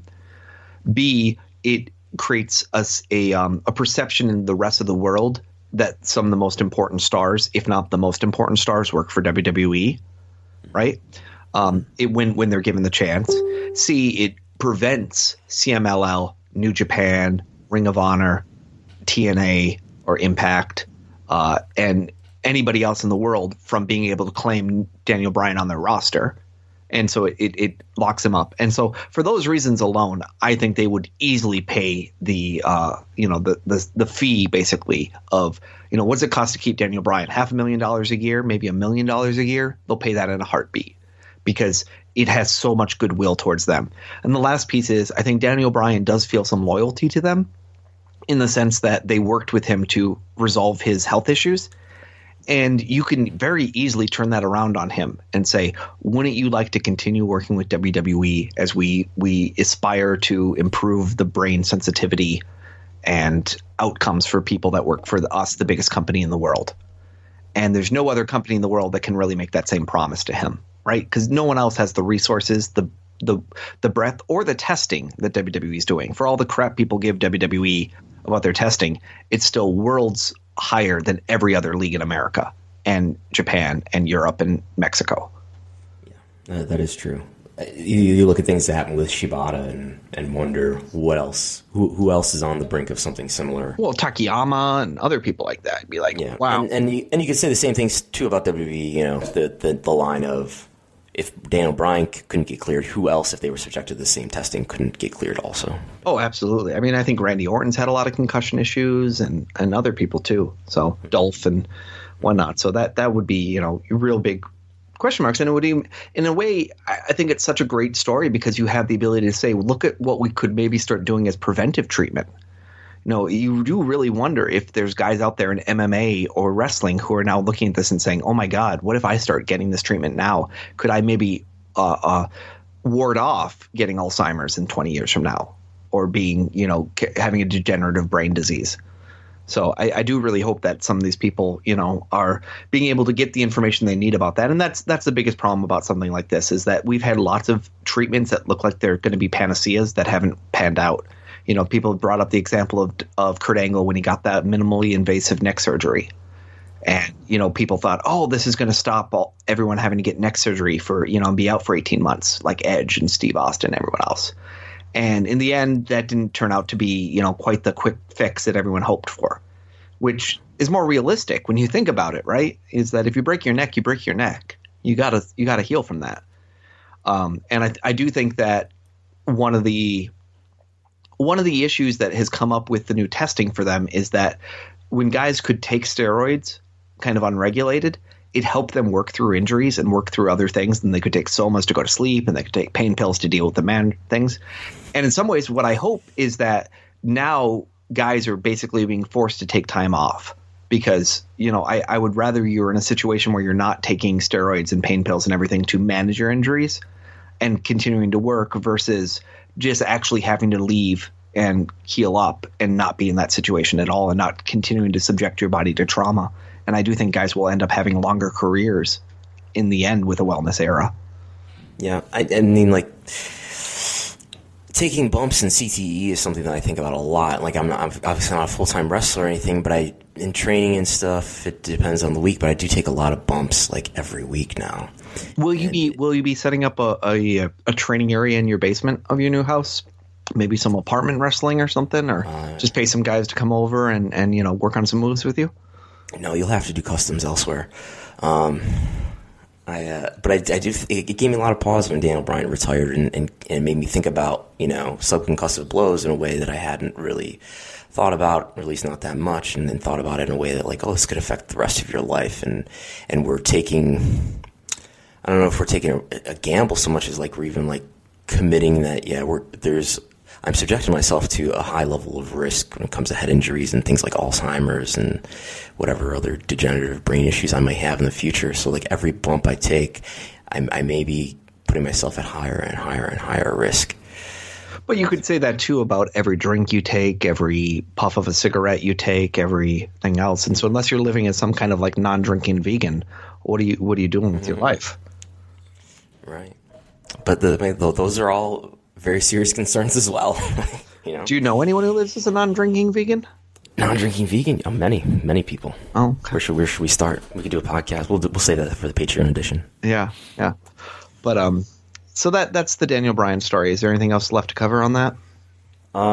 We talked about the business, right? I think we're good. What's the last line? I mean, I think. Outline? Well, I guess. We're good. The only other thing that is worth kind of talking about is where does he go on at WrestleMania? Does he risk upstaging other WrestleMania matches by his match being the crowd being so much more into it? That's not a problem. I will admit I'm more interested in going to WrestleMania now with the idea of him wrestling there. And that's why I think WWE needs to sign him, and they know it is that his marquee value is through the roof.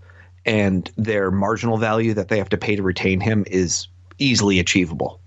If he wants to play hardball with them, he could, and he could get a big money deal, or he could walk away. But I think instead he's going to try to play the long game and say, I'd rather be a brand ambassador for 10 years afterwards, and let me sign the contract that gives me, the ability to scale up and scale down. Versus, I do think he'll stay. Versus playing the Brock Lesnar game, where you're basically saying, give me all the money now, and I'm going to hold you up every time we have to do this. So I think he's going to stay. Yeah, I think as long as he can wrestle, he'll stay. He'll stay working for this company that'll, probably take care of him well enough. And I imagine he's, he probably has a lot of social connections in the company as well. Obviously, his wife works for the company. Yeah. So I think he'll be content to stay there. And I think that he's so excited about the prospect of wrestling for New Japan that he's going to forego what he has with WWE. Especially when he sees guys like Nakamura who are leaving New Japan to go work with WWE, and they're even just signing some new CMLL talent or AAA talent. I don't know whether which place they're working for, but what are they saying? Like Garza Jr. was maybe one of them, or they had some other luchadors that were coming in recently. And so I know one thing that Daniel Bryan had always dreamed about was, kind of working for CMLL. And so I'm looking forward to the Grand Metalik Daniel Bryan match on Main Event some week. That's going to be incredible. That'll be a lot of fun. Absolutely. Speaking of lucha talent, speaking of lucha, Arrow Lucha, which had a big article in the Tennessean this week. Which you can invest in right now. Yeah. So they are coming out. A guy named Jason Brown is their co-founder, CEO. He was someone who worked at Aerolux. Helped fund a lot of the Impact tapings for many years there, or not for many years, but for a period of time there. It's a Nashville-based company, and the idea is that they're selling shares of their stock to non-credited investors, and it lets you raise up to about $1 million by selling a minority stake. So basically what they're doing is they're valuing their company as saying they're worth $10 million, and then they're saying we'll sell up to 10% of the stock to minority owners, and then you get kind of what I would like to call patron times 10 benefits here. Yeah. You get access to a Facebook group. You get invitation to select live and online events. You get to participate in surveys and polls. And you get a 10% lifetime discount on merchandise. That's if you spend $100. If you spend $200 or more, you get all the things I mentioned and a mask. And if you spend $500 or more, you get an access code to watch the pilot. That seems which won't be pirated. Yeah, that seems like it. So actually, I don't think it's going to be pirated because at this rate, the number of people who have access to it is countable on one hand. But it's interesting to say the least, about this. So it's a new way of raising money for sure. I think they keep saying we're going to do a lucha libre style, a family-friendly approach. And basically, if you read their whole pitches, it goes through what you'll hear a lot of people say if you go to an MBA class. Hispanics are growing really fast. They're underserved. They have more buying potential. Why don't we come up with entertainment that will connect to them? I've seen this 1,000 times in everything from the grocery industry to entertainment. People saying, how can I reach the Hispanic marketplace better? What can I do to make my brand kind of attached to that and be good? The selling the money is really funny because it's like literally it says on the page on this WeFunder.com that you basically are buying a $9.5 million pre-money valuation at $3 a share is what you're doing when you invest in this company. Is that the company is worth about $100 million in their mind. I like this idea. I think we should steal it and sell stock in WrestleNomics. What do you think? Sell a 10% minority share and then tell everybody that it's going to be worth that much. Now, yeah, I mean, if they're worth $10 million, well, gotta be worth at least $1 million. So what's really important to look at is that they are filing some documents with the SEC. So you can go to the SEC page and look at some of the stuff they filed, and that gives you a lot of detail about how they're getting to these the point they're at right now.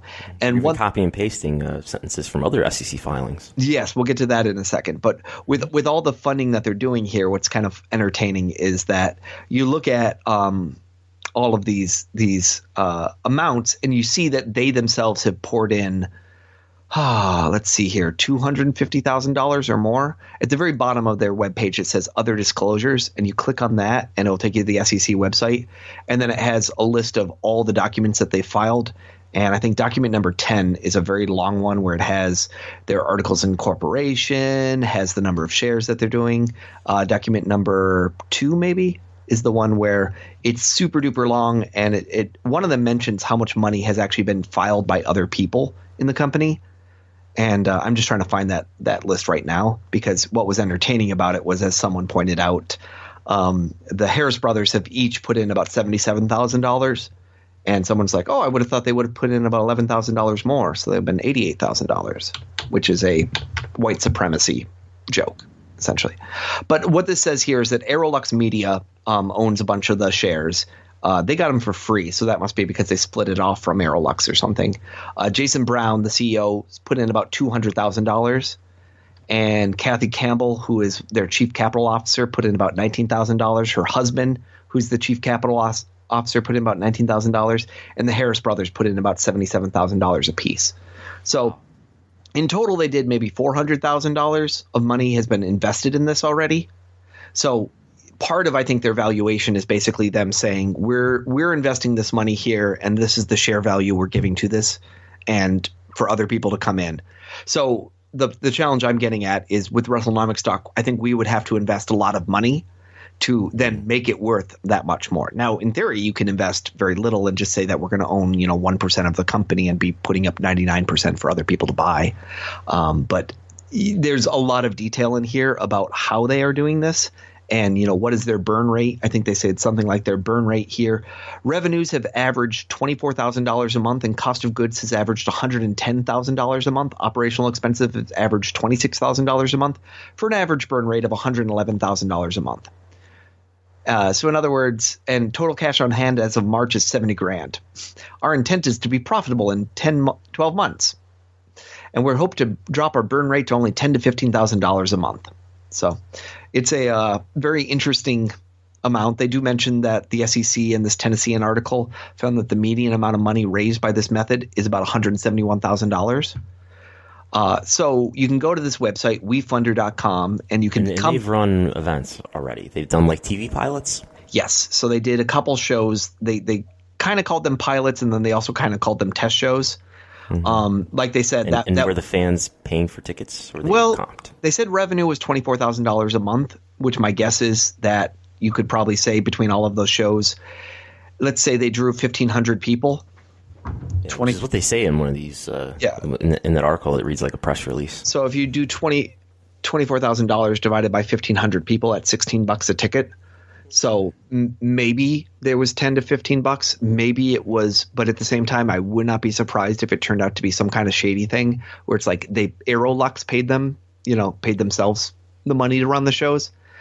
In particular, they mentioned all the sponsors they have. They had like Modelo beer and Sprint of Nashville and some other things paid them sponsorship money.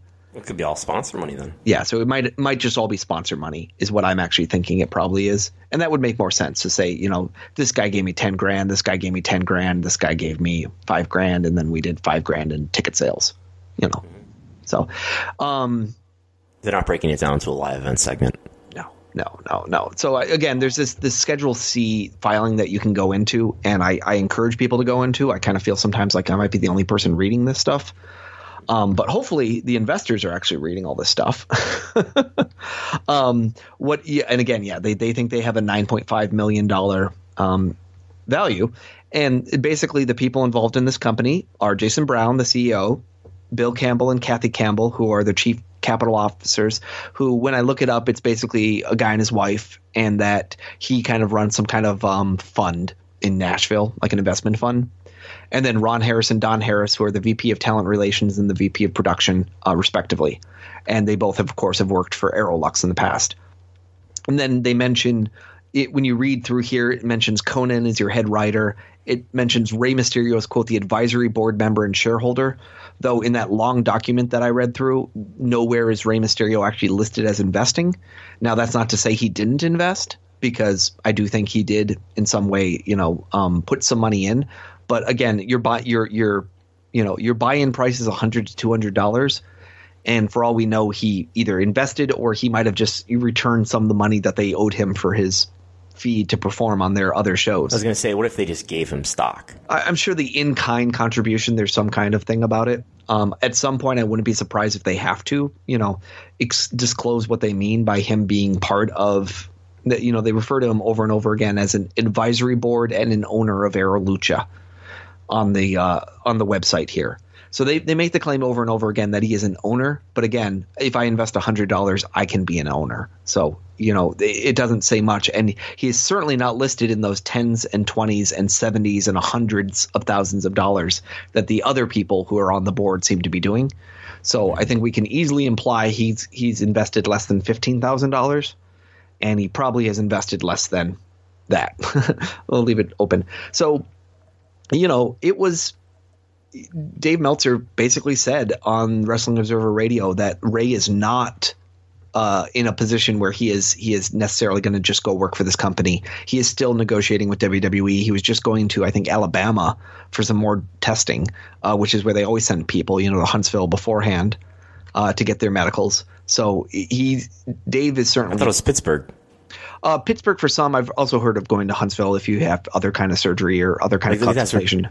James Andrews is in Birmingham. Birmingham. Maybe it was Birmingham. Yeah. Anyway. But yes, that idea. But, they send you down there a lot of times if they want you to be looked at by one of their specialists. So there's something to be said there. I've been tracking their funding numbers. So on the 20th, I looked up, and this was, many days after this article posted. This article posted on the 18th. So on the 20th, I looked it up, and there were 7 investors, and they had raised $1,245. So again, if you have raised $1,245 on 7 investors, that's $177 a piece. So if it's a $100 level and a $200 level, it means about 3/4 of the people are buying the $200 level and one person's buying the $100 level. But again, it's 7 people, so it's pretty small. Hey, that's a great start for a Patreon. Yeah, 8 people. Is it though? Because think about how much money? Well, it's $1,000. How many days? It's $1,245, but that's the total amount. So if I divide that 177 over 12, that's $15 a month. So they got 7 people to give them a Patreon for $15 a month.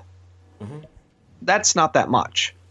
No, it's not. And that's what I'm saying. It's good for a Patreon. I don't know. I would say that's pretty low for a Patreon, because if you think over 3 years here, that Patreon's going to be making more with $10 a month and 7 people than this fund is going to make. Okay.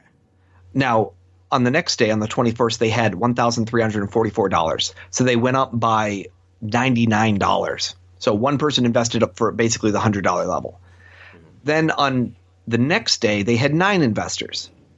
Suddenly, this number jumped from 1,344 to 51,342. So they had an investor who invested $49,998. Which is it you? It was not me. Which to me is weird because, like I said to you, the chief capital officers in this company, they only invested about $19,000 a piece, right? Mm-hmm. They get very good ownership stake in this. They get, very high shares, and they have a position in the company. Somebody put in $50,000 and basically is getting T-shirt, a mask, a Facebook group, a survey link, and the option to watch a TV show. Seems suspicious to me, like it's not someone trying to basically, self-fund so that they don't embarrass themselves. So I could have at least split it up into a number of investments. Well, maybe not. Maybe you're required to, make it clear that it's you. And so you can't make repeated investments. I would think so. But I just thought that was really shady that it's a $50,000 one chunk investment for basically getting no benefit. Like, if you want $50,000, go to the company privately and say, by the way, you have a $9.5 million valuation, and as far as I can tell, you've only sold like 20% of the shares. Let me buy in 10% of your shares. So that was really weird to me, that someone would show up on this thing if you're not just trying to save face and make it seem like now if I divide 51,342 divided by 9 people, it makes it seem like everyone's investing $5,700. So now it may, if you walk into this thing, you think, oh my gosh, everyone's putting $5,000 in. I better put $5,000 in. Now we are up. Well, I think anybody who's going to think about that is going to do the basic math, right? Well, but they wouldn't know that there was a $50,000 investor unless I had called that out, is my point. Oh, okay. So if you're walking into this cold, you might think, oh, the average amount people put in is $5,000. So even though it says $200 here, most people are putting in $5,000 a piece. The reality is one person put in $50,000, everyone else did $200. And there's no way on this WeFund site to see that. Oh, there's only this many investors. Well, it did list you what it is. It doesn't list the histogram of the amounts. That's why I'm tracking it. So as of today, I see what you're saying. So you would do the basic math and you would see that, people are investing $5,000. I see it, but you wouldn't see the individual. Like, there was one investment for $50,000. You wouldn't be able to see that. No, you can't see that as far as I can tell. Okay. So today it's 31 investors, $55,914. If I subtract out the one investment for $50,000, that's 30 people raising about $6,000. So it's right at that $200 level. 30 people paid $200. Mm-hmm. So that is that's a fine number. I'm not saying that's a bad number. It's not a great number for a wrestling company that says they want to take on WWE and actually promotes a television show. Again, this is good for a podcast. Is what I'm saying. Yes, it's good for a podcast. It's good for a digital marketing company or something. It's fine for a startup. I think it's fine for a wrestling company. I just don't think it's fine for a wrestling company that's trying to be as big as it is. And so it's got some real interesting question marks to me. And, again, same people here who were wanting to buy Impact and pay for Impact and own Impact. And so in a certain way, I'm like, these are the same people that threw that money against Impact thinking they could turn it around and make it valuable. So, there's a history of this. As pointed out by Lucha Blog, who's been doing a good job of covering this. And I think honestly, not to toot my own horn, but I kind of feel like I might have raised the profile of the fact you could invest in this company by tweeting all about it. Because for a couple of days there was no movement at all on people investing in this. And now it's doubled and tripled in the last few days. So I don't know whether this was because when the 50,000 came in, people started to, get off their butts if there was a new story that went out, if other things. But I was tweeting about it a whole bunch, as was other people. So I do wonder if, that helped kind of get the story out there a little bit more. You should tell them you want your cut. I don't want my cut. I don't want to be part of that lawsuit. If there was ever one, hypothetically. If there was ever one.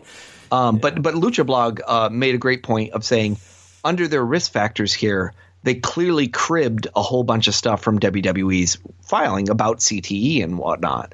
But they basically wrote at one point, liability to us resulting from any death or serious injury sustained by one of our performers while performing, not to the extent not covered by our insurance, could adversely affect our business, financial condition, and operating results. As noted below, we are the defendant in a litigation claiming that the professional wrestling as currently and historically performed by us has resulted in significant injuries to our performers, including but not limited to chronic traumatic encephalopathy. I can't say the encephalopathy. Thank you, CTE. So they're already being sued for CTE? Yeah, and so there's a little part of me that wants to be like, hey, can I add a Q&A in here that says, by the way, you've basically implied in a document that you're showing to investors that you're part of a lawsuit that you're not part of. Isn't that a problem? And so I would just say that's a huge red flag for me that a company is that laissez-faire with what they're doing, that not only did they crib the stuff from WWE, which I kind of expected them to do, but they didn't read it close enough to even realize that they were implying they were part of a lawsuit, which in my mind is a huge red flag. You don't want, for them, it's an easy cleanup. Stop implying that. But it also says, what is your level of due diligence that you don't notice that you're doing that? And it's still somebody asked in the comments on that? No, I don't think anyone in the comments has actually posted that yet. And that's why I'm saying part of me thinks like, hey, should I ask this question to get this person to answer? Or should I just leave it be? And so here I'm just going to check right now to see if it says there's questions like, has anyone tried this before? And he's like, well, I don't think anyone's ever tried a company where you can be one of the shareholders. How do you measure success? Well, are the fans happy? Do you consider WWE a competitor? And he's like, I consider them a role model. But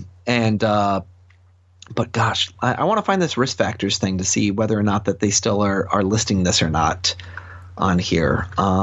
Such a role model. They want to be involved risks. in a CTE lawsuit just like them. Yeah. So on the bottom under risks, when I go to number 10, they have taken it out. They've taken it out. So they have caught someone. They finally.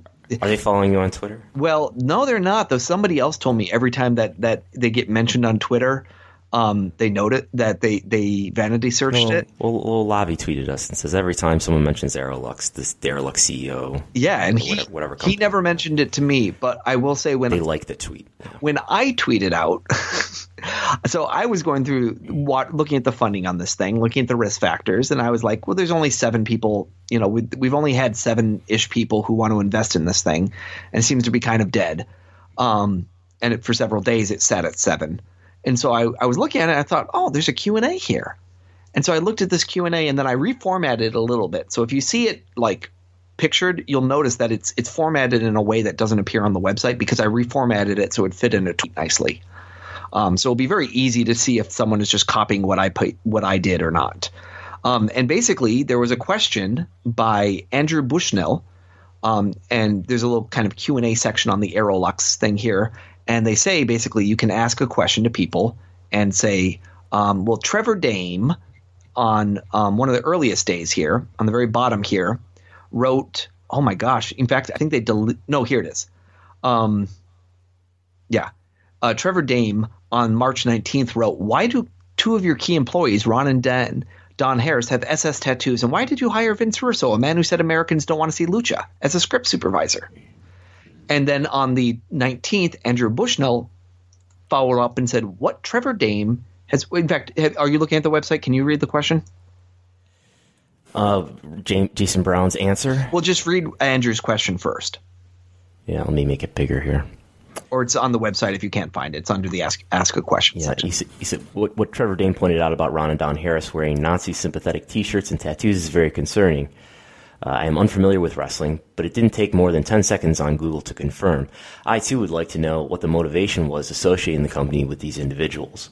I'm not interested in investing or in any way being involved with a company that would support or condone racist ideology in any context. Please explain the decision-making process around bringing on these two individuals as key players. So this is Jason Brown, the CEO, the founder, the guy who's invested more than $200,000 in this company and worked in Aerolux.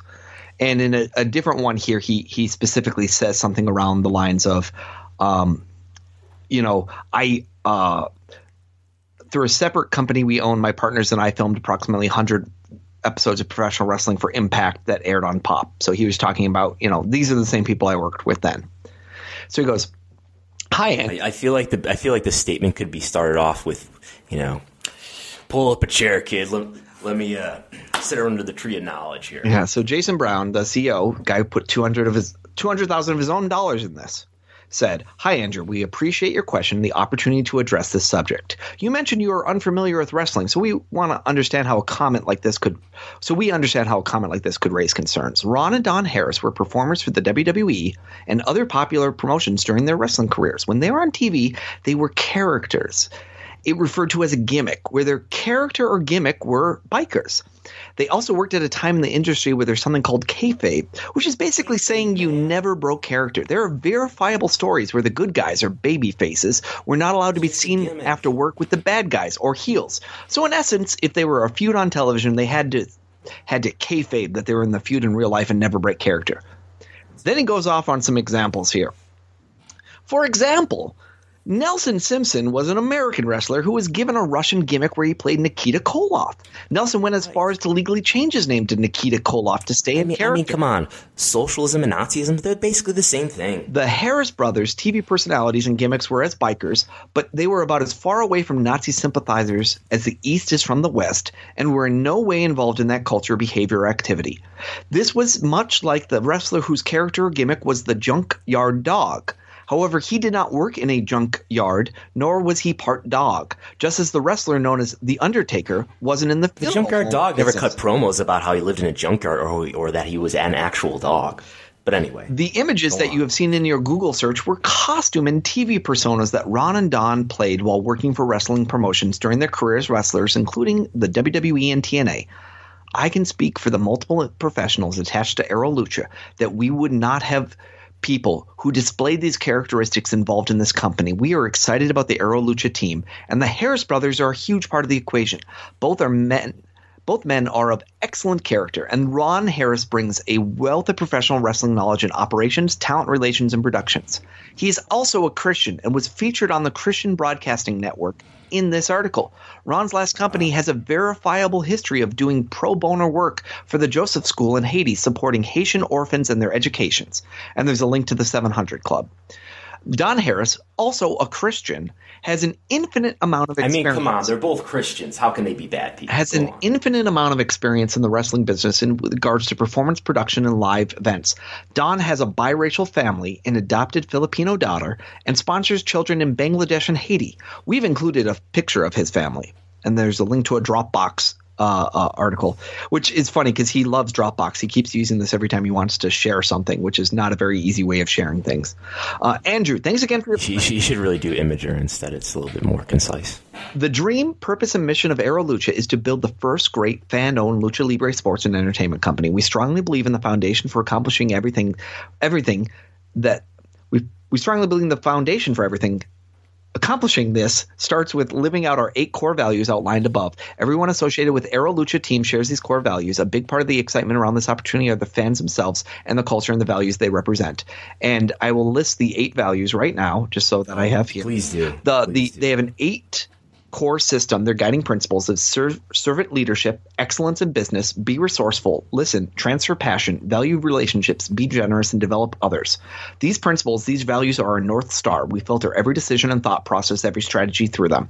The wrestling industry, in my opinion, has been an industry that has been operating counter or in opposition to these principles in the past. It is exciting for us to go into an industry and become a light. Are we leaving people and places better than we found them? And that's the question.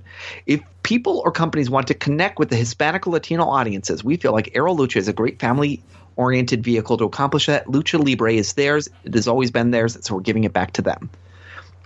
And I will also mention that by appearances, Jason looks to me like he is maybe Asian or Hispanic. I don't know his background, but he does look to me that he might not be Caucasian, even though the rest of the team is a Caucasian male. And female, but there's that element too. I posted this and I just said, have a look here, everybody.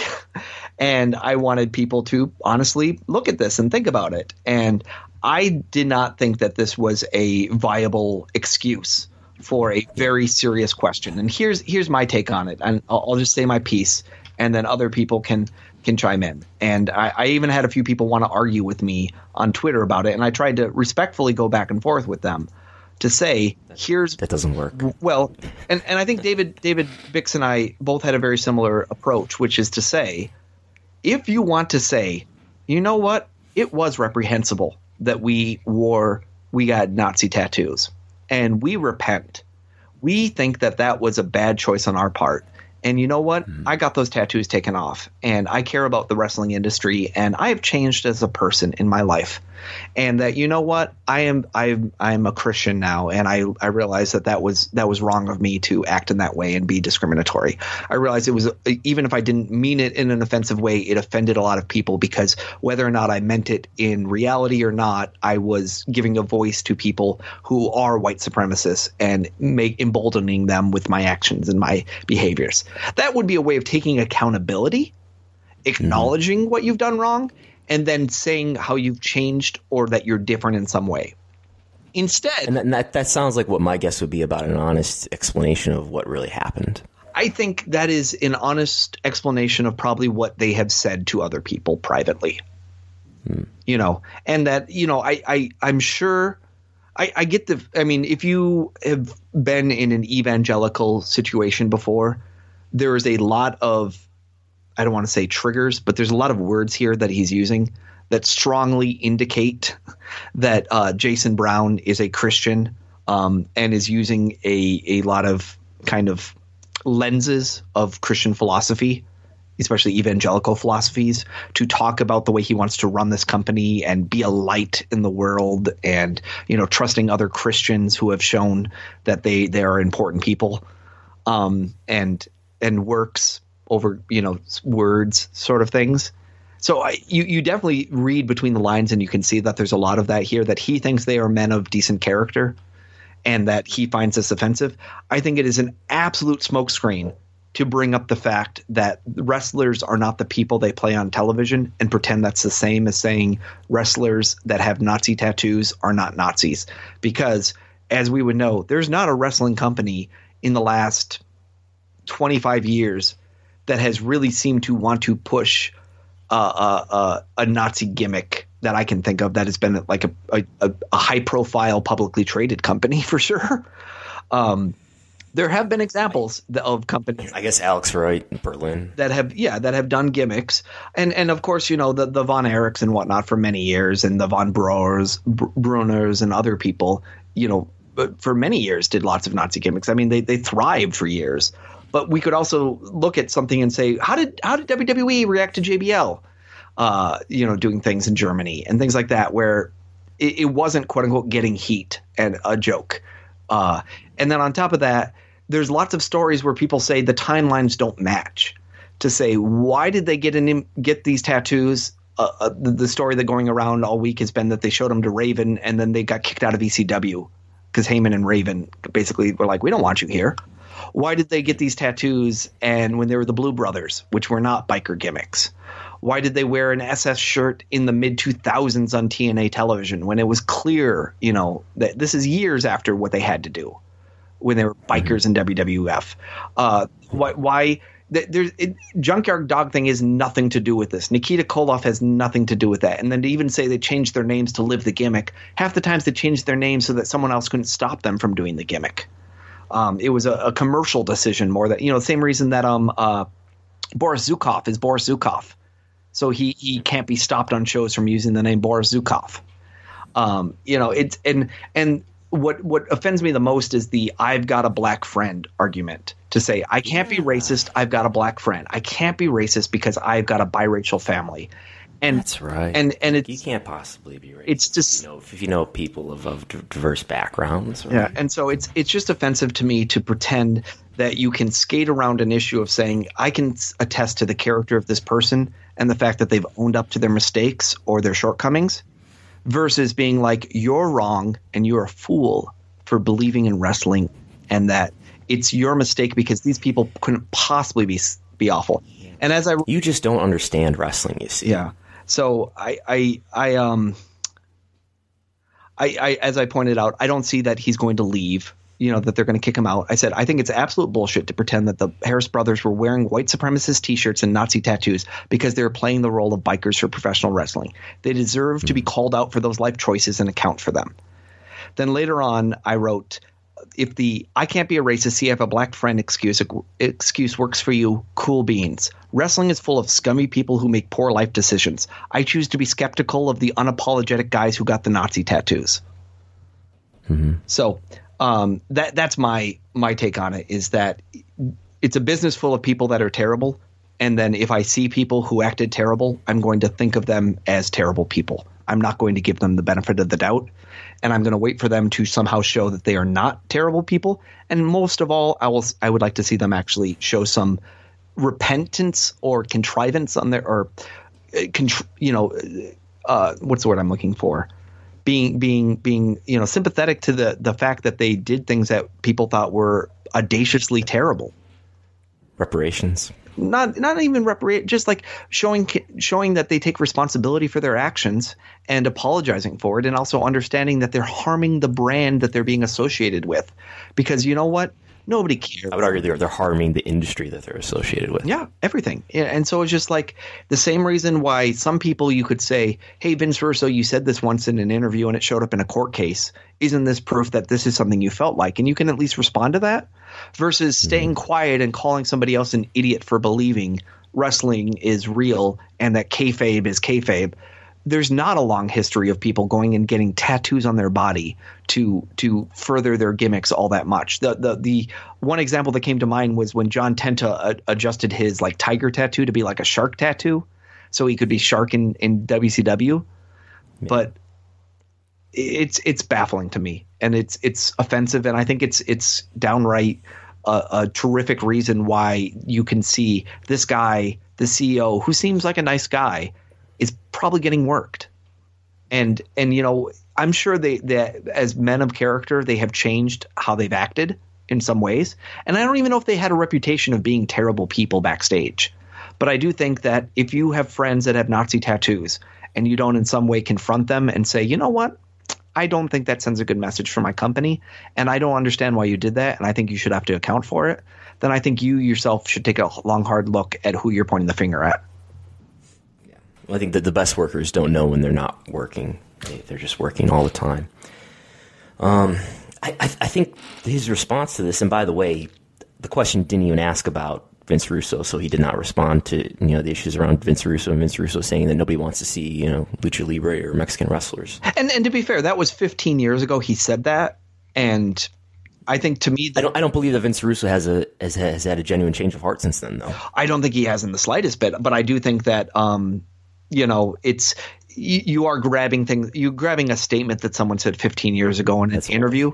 And just saying, like, let's pretend that that's where you stand today. Where you could just say, all I have to do is talk to Vince Russo and say, hey, the world has changed in 20 years. You're right. I've learned a lot. Versus having a tattoo or something. It's like, that's a pretty big choice. Like, that's more than just what you said in a moment. And the fact that there's a time and time and time again, people can find these examples. So I think Jason's Brown response, just a couple of sentences from it again. When on TV, they were in character, referred to as a gimmick, where their character or gimmick were as bikers. They also worked at a time in the industry when there was something called, quote, kayfabe, which was basically saying that you never broke character.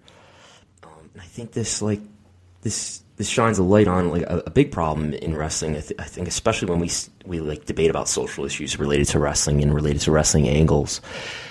The person who wants to defend somebody doing something socially reprehensible in an angle will say, oh, it's just like a TV or movie. Like there's lots of TV shows and movies that deal with social issues and things like that. But I think, as I often say, wrestling straddles this rare place between live sports and scripted entertainment.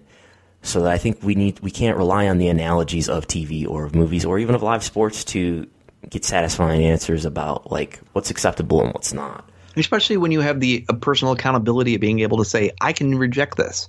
I don't have to go on television and say this. I find it reprehensible for me to say this or do this or participate in this way. And you have those options. Whereas if you're in a movie, you can say, I reject this role. I don't want to do this anymore. Or you can say, I am playing a character. Can we make it clear I'm a character? Here you have people who half the time are using their real names or using their characters outside of wrestling just as much.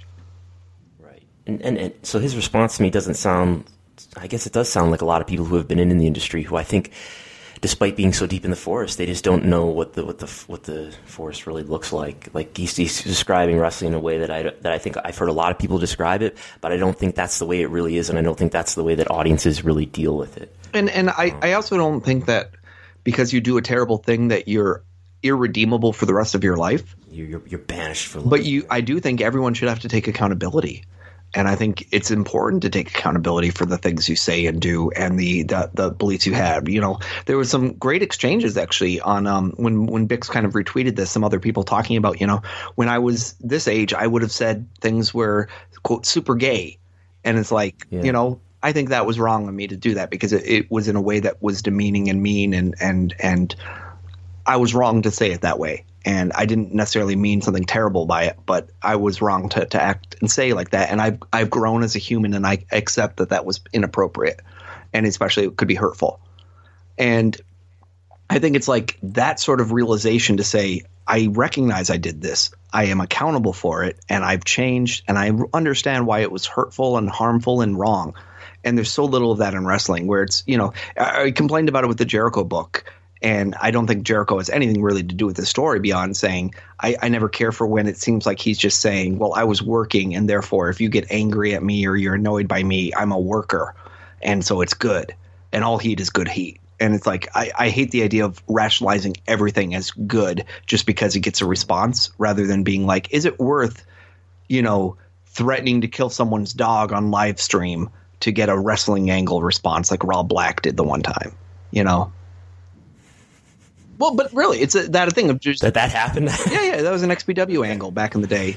Okay. Yeah, that's a famous one. Yeah, just so when people get to that level of absurdity of just trying to rationalize no matter what happens that it's just all for the better good of a work, I think it's just awful. And I think everyone agrees he's shooting himself in the foot to bring with him the baggage of Impact. And then on top of that, bring the baggage of two guys who a lot of people in today's climate look at and say, aren't those guys former white supremacists? Weren't they Nazi gimmicks? Right. What do they have to do with Lucha Libre?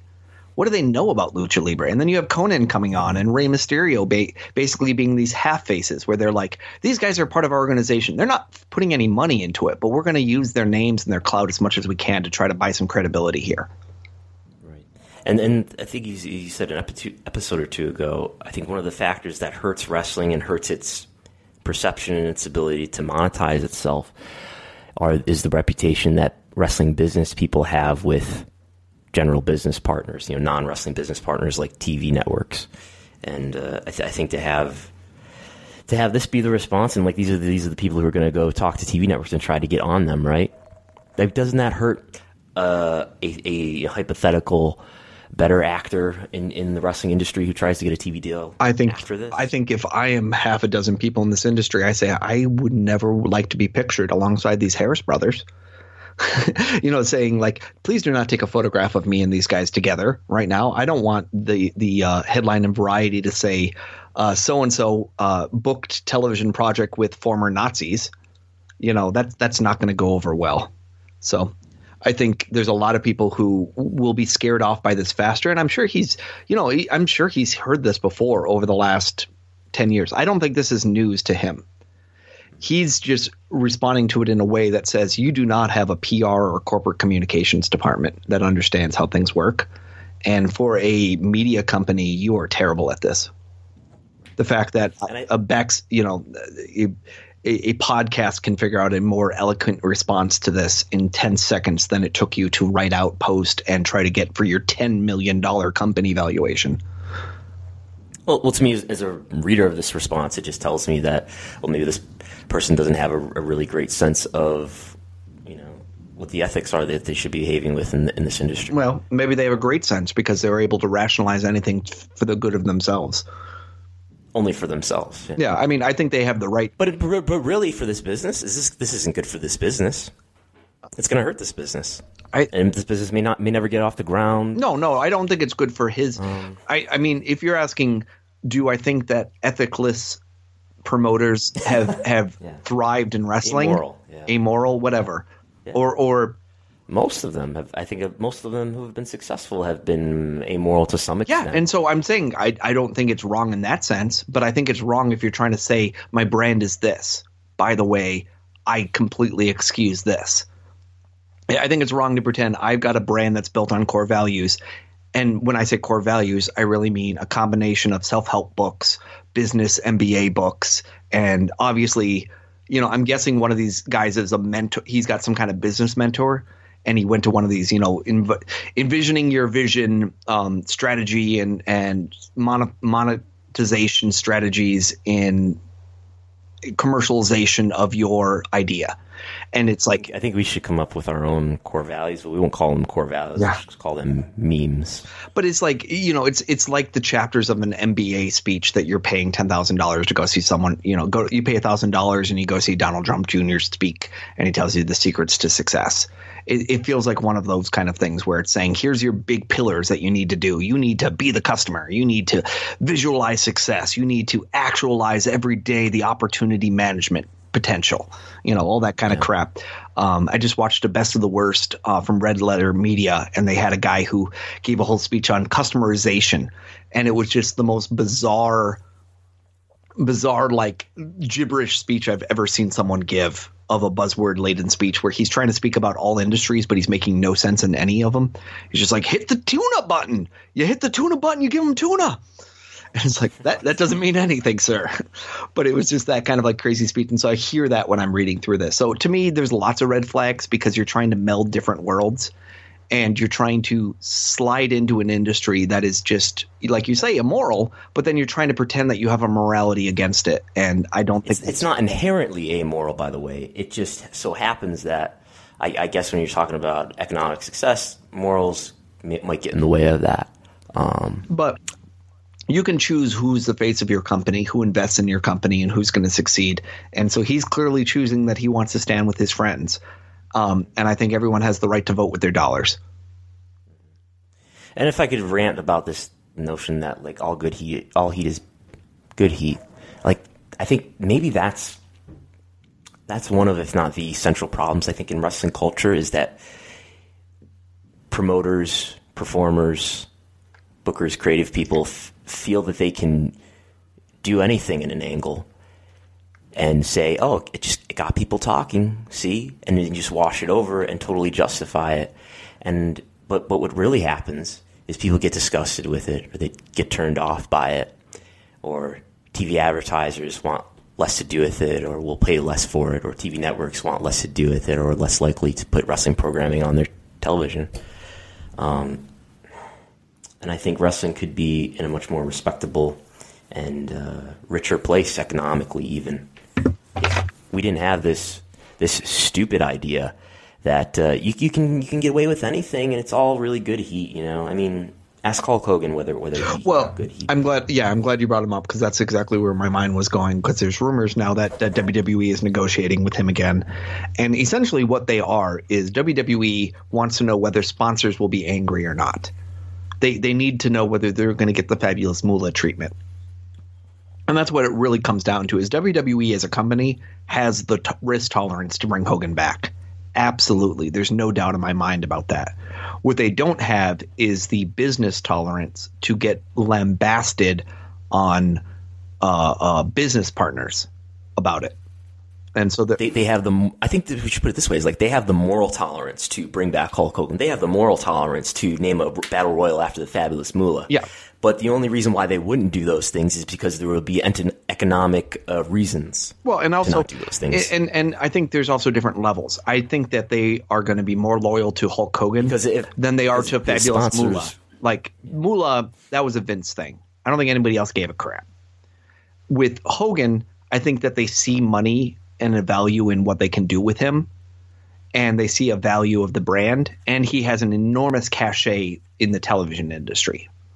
Now, the cross of that is that there's a younger generation and a different generation and an older generation that are disgusted by the statements that he had and don't feel that he should be allowed to be put back in the fold because he has, kind of come out of all of this and that it is boiled over. And as much as he has apologized for it, they haven't decided basically whether he served his penance.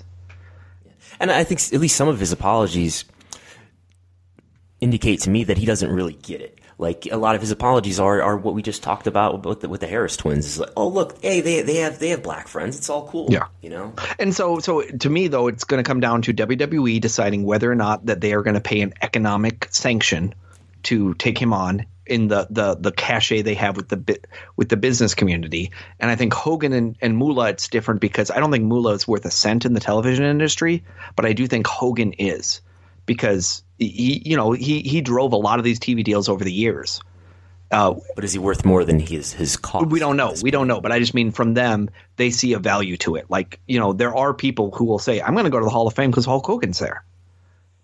He is still a draw internationally and nationally in a lot of ways, for sure. There's no doubt about that. And that he, when he dies, his story will be in the New York Times. He's a big deal culturally in the history of professional wrestling, and it is tough to be the biggest company in the world and be on the outs with him if he's out there in the media, because it does kind of raise that weird situation. And so I think he's going to be back within probably the next 12 months here. I really do. I think he's served his time in the cold, and people are going to now be okay with bringing him back. And there's a lot of celebrities who have done terrible things and have been forgiven for them over time. I don't think, he's an OJ level type person where you could say, oh, this is an unforgivable thing and way you've reacted to this.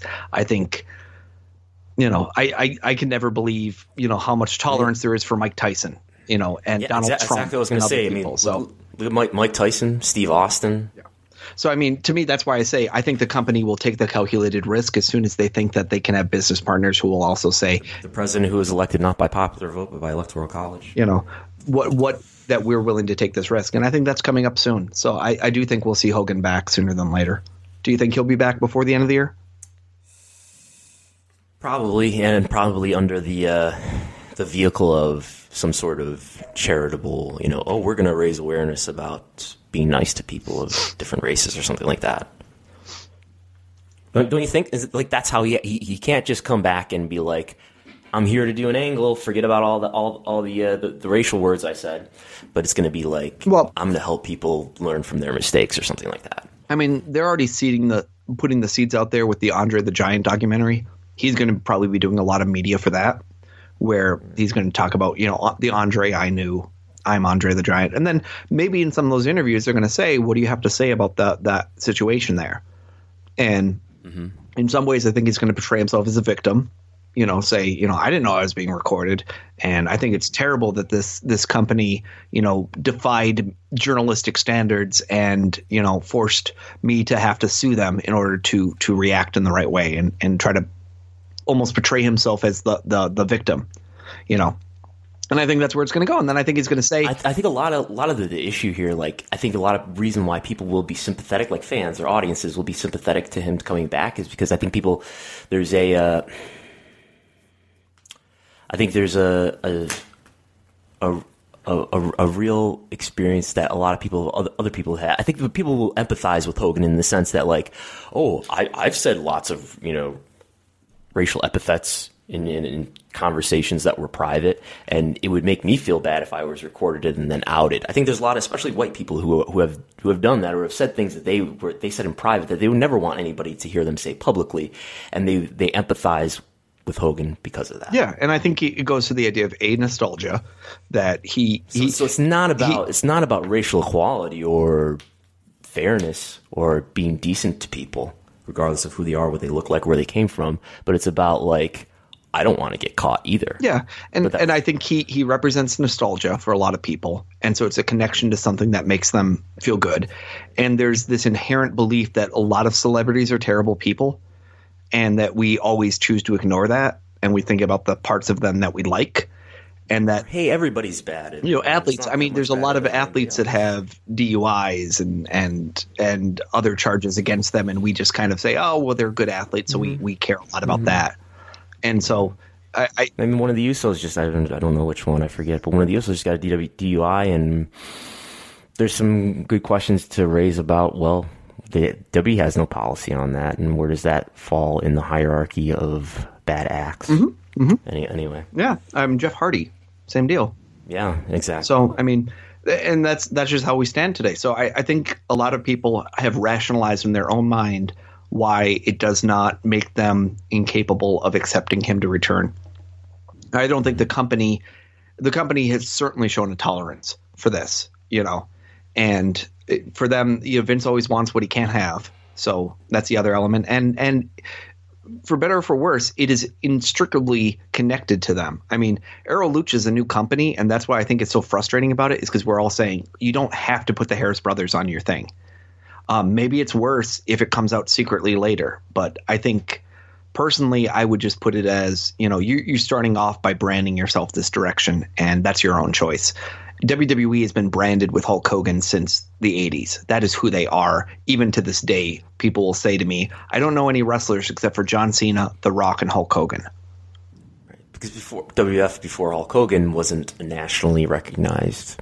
It wasn't as nationally recognized, and certainly wasn't as globally recognized. Yeah, I mean, if you were from the Northeast, I'm sure you knew who Pedro Morales or Bruno Sammartino were.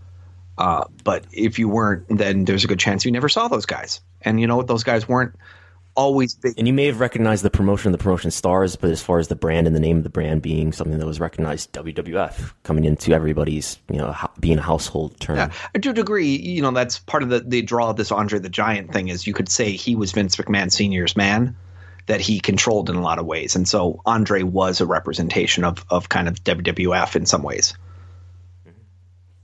But anyhow, that's all that about Aero Lucha, which, again, I think gets much more into the ethics of kind of wrestling than it does about the value of it. But at the same time, I'd be like, all you people, you're given $100. What are you getting $100 for? If you just feel like you're helping another promotion out, then great. Because you know what? There's tons of promotions that have a lot less transparency than this that you're giving money to.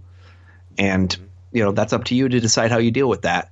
But I am not shocked that this is off to a slow start, and I'm hilariously I think it's fascinating, the fact that $50,000 mysteriously showed up just so they could hit their minimum amount. So I think it said something on here like you have to hit $50,000 minimum, and so it helps a lot if somebody comes in at the last second and gives you $50K. So, it's a interesting model. I think it just goes to say that if you don't have a path to market that makes sense for revenue generation, it's a huge question mark about what exactly you're investing in beyond just basically giving them capital. I mean, that's really what it should say. $100. This is goodwill capital to keep so that we don't have to raise all this money ourselves and lose it like we have lost the thousands. We could go on and on about this. Like, there's so many problems in wrestling where like there's the money market. Talking about the word. Well, we're talking about like the word capital, but like there's I believe there's different kinds of capital in wrestling, and surely beyond wrestling. Like there's social capital, there's actual like financial capital. But I think there's a lot of social capital and there's a lot of social connections with the Harris brothers. I sense just because they've been involved with TNA for so long and Jeff Jarrett, they've got some power, right, to do some things in wrestling as far as start a promotion or start a TV show. And I mean, just imagine if all this social capital in wrestling was distributed to people who wanted to do business in a more honest way and had a more forward-thinking vision of what pro wrestling could be. But I think it speaks to the Nashville marketplace, which if you've ever been there, you'll see how the industry, because they have the country music industry, they have a music industry, they have publishing going on there. And, the fact that he keeps pointing out they're Christians, there is a lot of capital in that marketplace given to the idea of like, if you're a good Christian person, we will overlook other faults, especially if they're in your past, because you've been able to. Even if you're not being honest about them right now. Well, but it's the idea of like, everyone is flawed. And so this is a person, and look, we're part of the same community here. And you're trustworthy because you're part of my community and you speak my language. And I feel like that has a lot of capital in Nashville that it doesn't in other cities of the world. But they're not really being honest about what their faults are. Well, we don't know. We didn't ask them. We heard from another guy. So, I mean, part of it is that Jason Brown is a terrible CEO to speak this way about these people. but they still kept the SS imagery after the biker gimmick, as we talked about. That is, I think the fact that fans have to be the ones that do all the research here is just so frustrating, because there is that element where I think WWE would have dropped them in a hot second if the New York Times had asked them in 1998, why do you have two bikers who have SS gimmicks on their arms? And they would say, well, they're independent contractors. And they're saying, so you're okay with Nazis on television? And they'd say, you know what? We just did a racially motivated angle at our when they did like the Gang Wars pay-per-view. Yeah. And so, you know what, the Attitude Era, WWF might not have cared at the time, to be honest, because they were Vince Russo and people all about pushing that button. And, wasn't so many years removed before we had Booker T and Triple H, for all we know. So, yeah, they might have doubled down. Yeah, hard to say, but it's. I just think it's an example of a company shooting itself in its foot and then pretending like they aced it. It does remind me a little bit of the Triple H and Booker T thing is another thing that people say, oh, it would have been okay if Triple H lost. I don't think so. Well, we can argue about that another time. But, yeah, and I just think it's been they're a company that's trying to start themselves up, and it reminds me of when I read accounts of like the press of the Trump White House where they'll say, didn't I handle this terrifically? And you're thinking, no, you didn't, but you're listening to voices that told you did. And so you end up with this skewed vision. So, I'm sure to them, I'm just a hater out there that doesn't respect, that they have a people with incredible history and interest in the Hispanic an incredible culture. History of holding back the pro wrestling industry to keep it at the low amoral level that it's at. Well, but I mean, like they have like Conan and people who like I'd be like, yeah, he does know a lot about lucha libre. I also think he's made a lot of dumb mistakes in his life, and I think he has alienated a lot of people that could have worked with him. Yeah, and he himself has all the weird things that have happened in his life. And you can question whether or not, he's always been forthright. He's a worker among workers. He's the guy who got a kidney out of somebody. He's quite a piece of work. So it's very interesting to me that a guy like that is part of their whole infrastructure here, and they're choosing to fund it, and everyone's up to them if they want to give them money. I just think they're off to a bad start. We have a Patreon. It's patreon.com/WrestleNomics. And what we do every week is we do extra stuff. We talk about other issues that we don't get to on the main show here. And so this week we got a lot of them. We got stuff about who from the WWE just joined the UFC. We're going to talk about the new streaming services that are out there. We have some audience questions that came in that I think have some interesting things about, did Daniel Bryan have an impact on business? What did I learn when I watched a bunch of WCW Thunder this week? And what's happening with XFL? Did you watch a lot of WCW Thunder? I did watch some episodes this week, yeah. We'll talk about that. We'll talk more about WWE in Saudi Arabia and the Mixed Match Challenge and just, other people that are coming back to the business and whether they're going to matter. And some of the international spotlight about what's happening here. But you've been listening to WrestleNomics Radio. Yeah, I think this Saudi Arabia issue that we're going to talk on the Patreon, I think this is a big deal, and it should be getting more attention than it's getting. I agree. Yeah. And just want to remind you, this episode of WrestleNomics Radio is brought to you by Dollar Shave Club. Dollar Shave Club is one of the absolute best ways for you to be able to go out there and get quality blades at an incredible price delivered all the way to you to get everything you need to look, feel, and smell your very best. And it's more than just razors. It's better than shopping in the store. And you yourself can sign up at dollarshaveclub.com/WE, dollarshaveclub.com/WE, because you're a WrestleNomic executive, WE. And just $5 you get free shipping. You'll get the 6-blade executive razor, trial sizes of the shave butter, body cleanser, and One Wipe Charlie's. I gotta tell you, that Dr. Carver shave butter, I greatly endorse it. Plugs. You can find me on Twitter at Mukigana, or you can email me at WrestleNomics@gmail.com. That goes to both Brandon and I. And we're going to talk even some more on the Patreon show, which is the thing we offer you to sponsor, where we're going to talk more about the trade secret thing with Lucha Underground that we talked about last week. We got some really good feedback on that from an attorney, and I hope to kind of share some of the more insight on that. So sign up for our Patreon. It's only $5 a month, and you're able to get access to all the historical archives, plus all the conversations we're having every week. We talk for at least an hour every week on bonus content. Plus, you get all the notes that we do, which is really helpful because read the notes, you'll know the show. You can follow my various existential crises on Twitter at Brandon Thurston. And there's always something I'm supposed to plug. I forget, though. But, yeah. We talk about another hour or more every week for the patrons only, $5 a month. That's less than what? I don't know. What's the math? What if you divide 5 by like 4.3 per week? What does that come out to? Very little. Very, very little. Very, very, very little. Very little. It'll help me with my midlife crisis too. So, anyways, cool. Talk to you guys soon. Bye-bye. Okay, bye.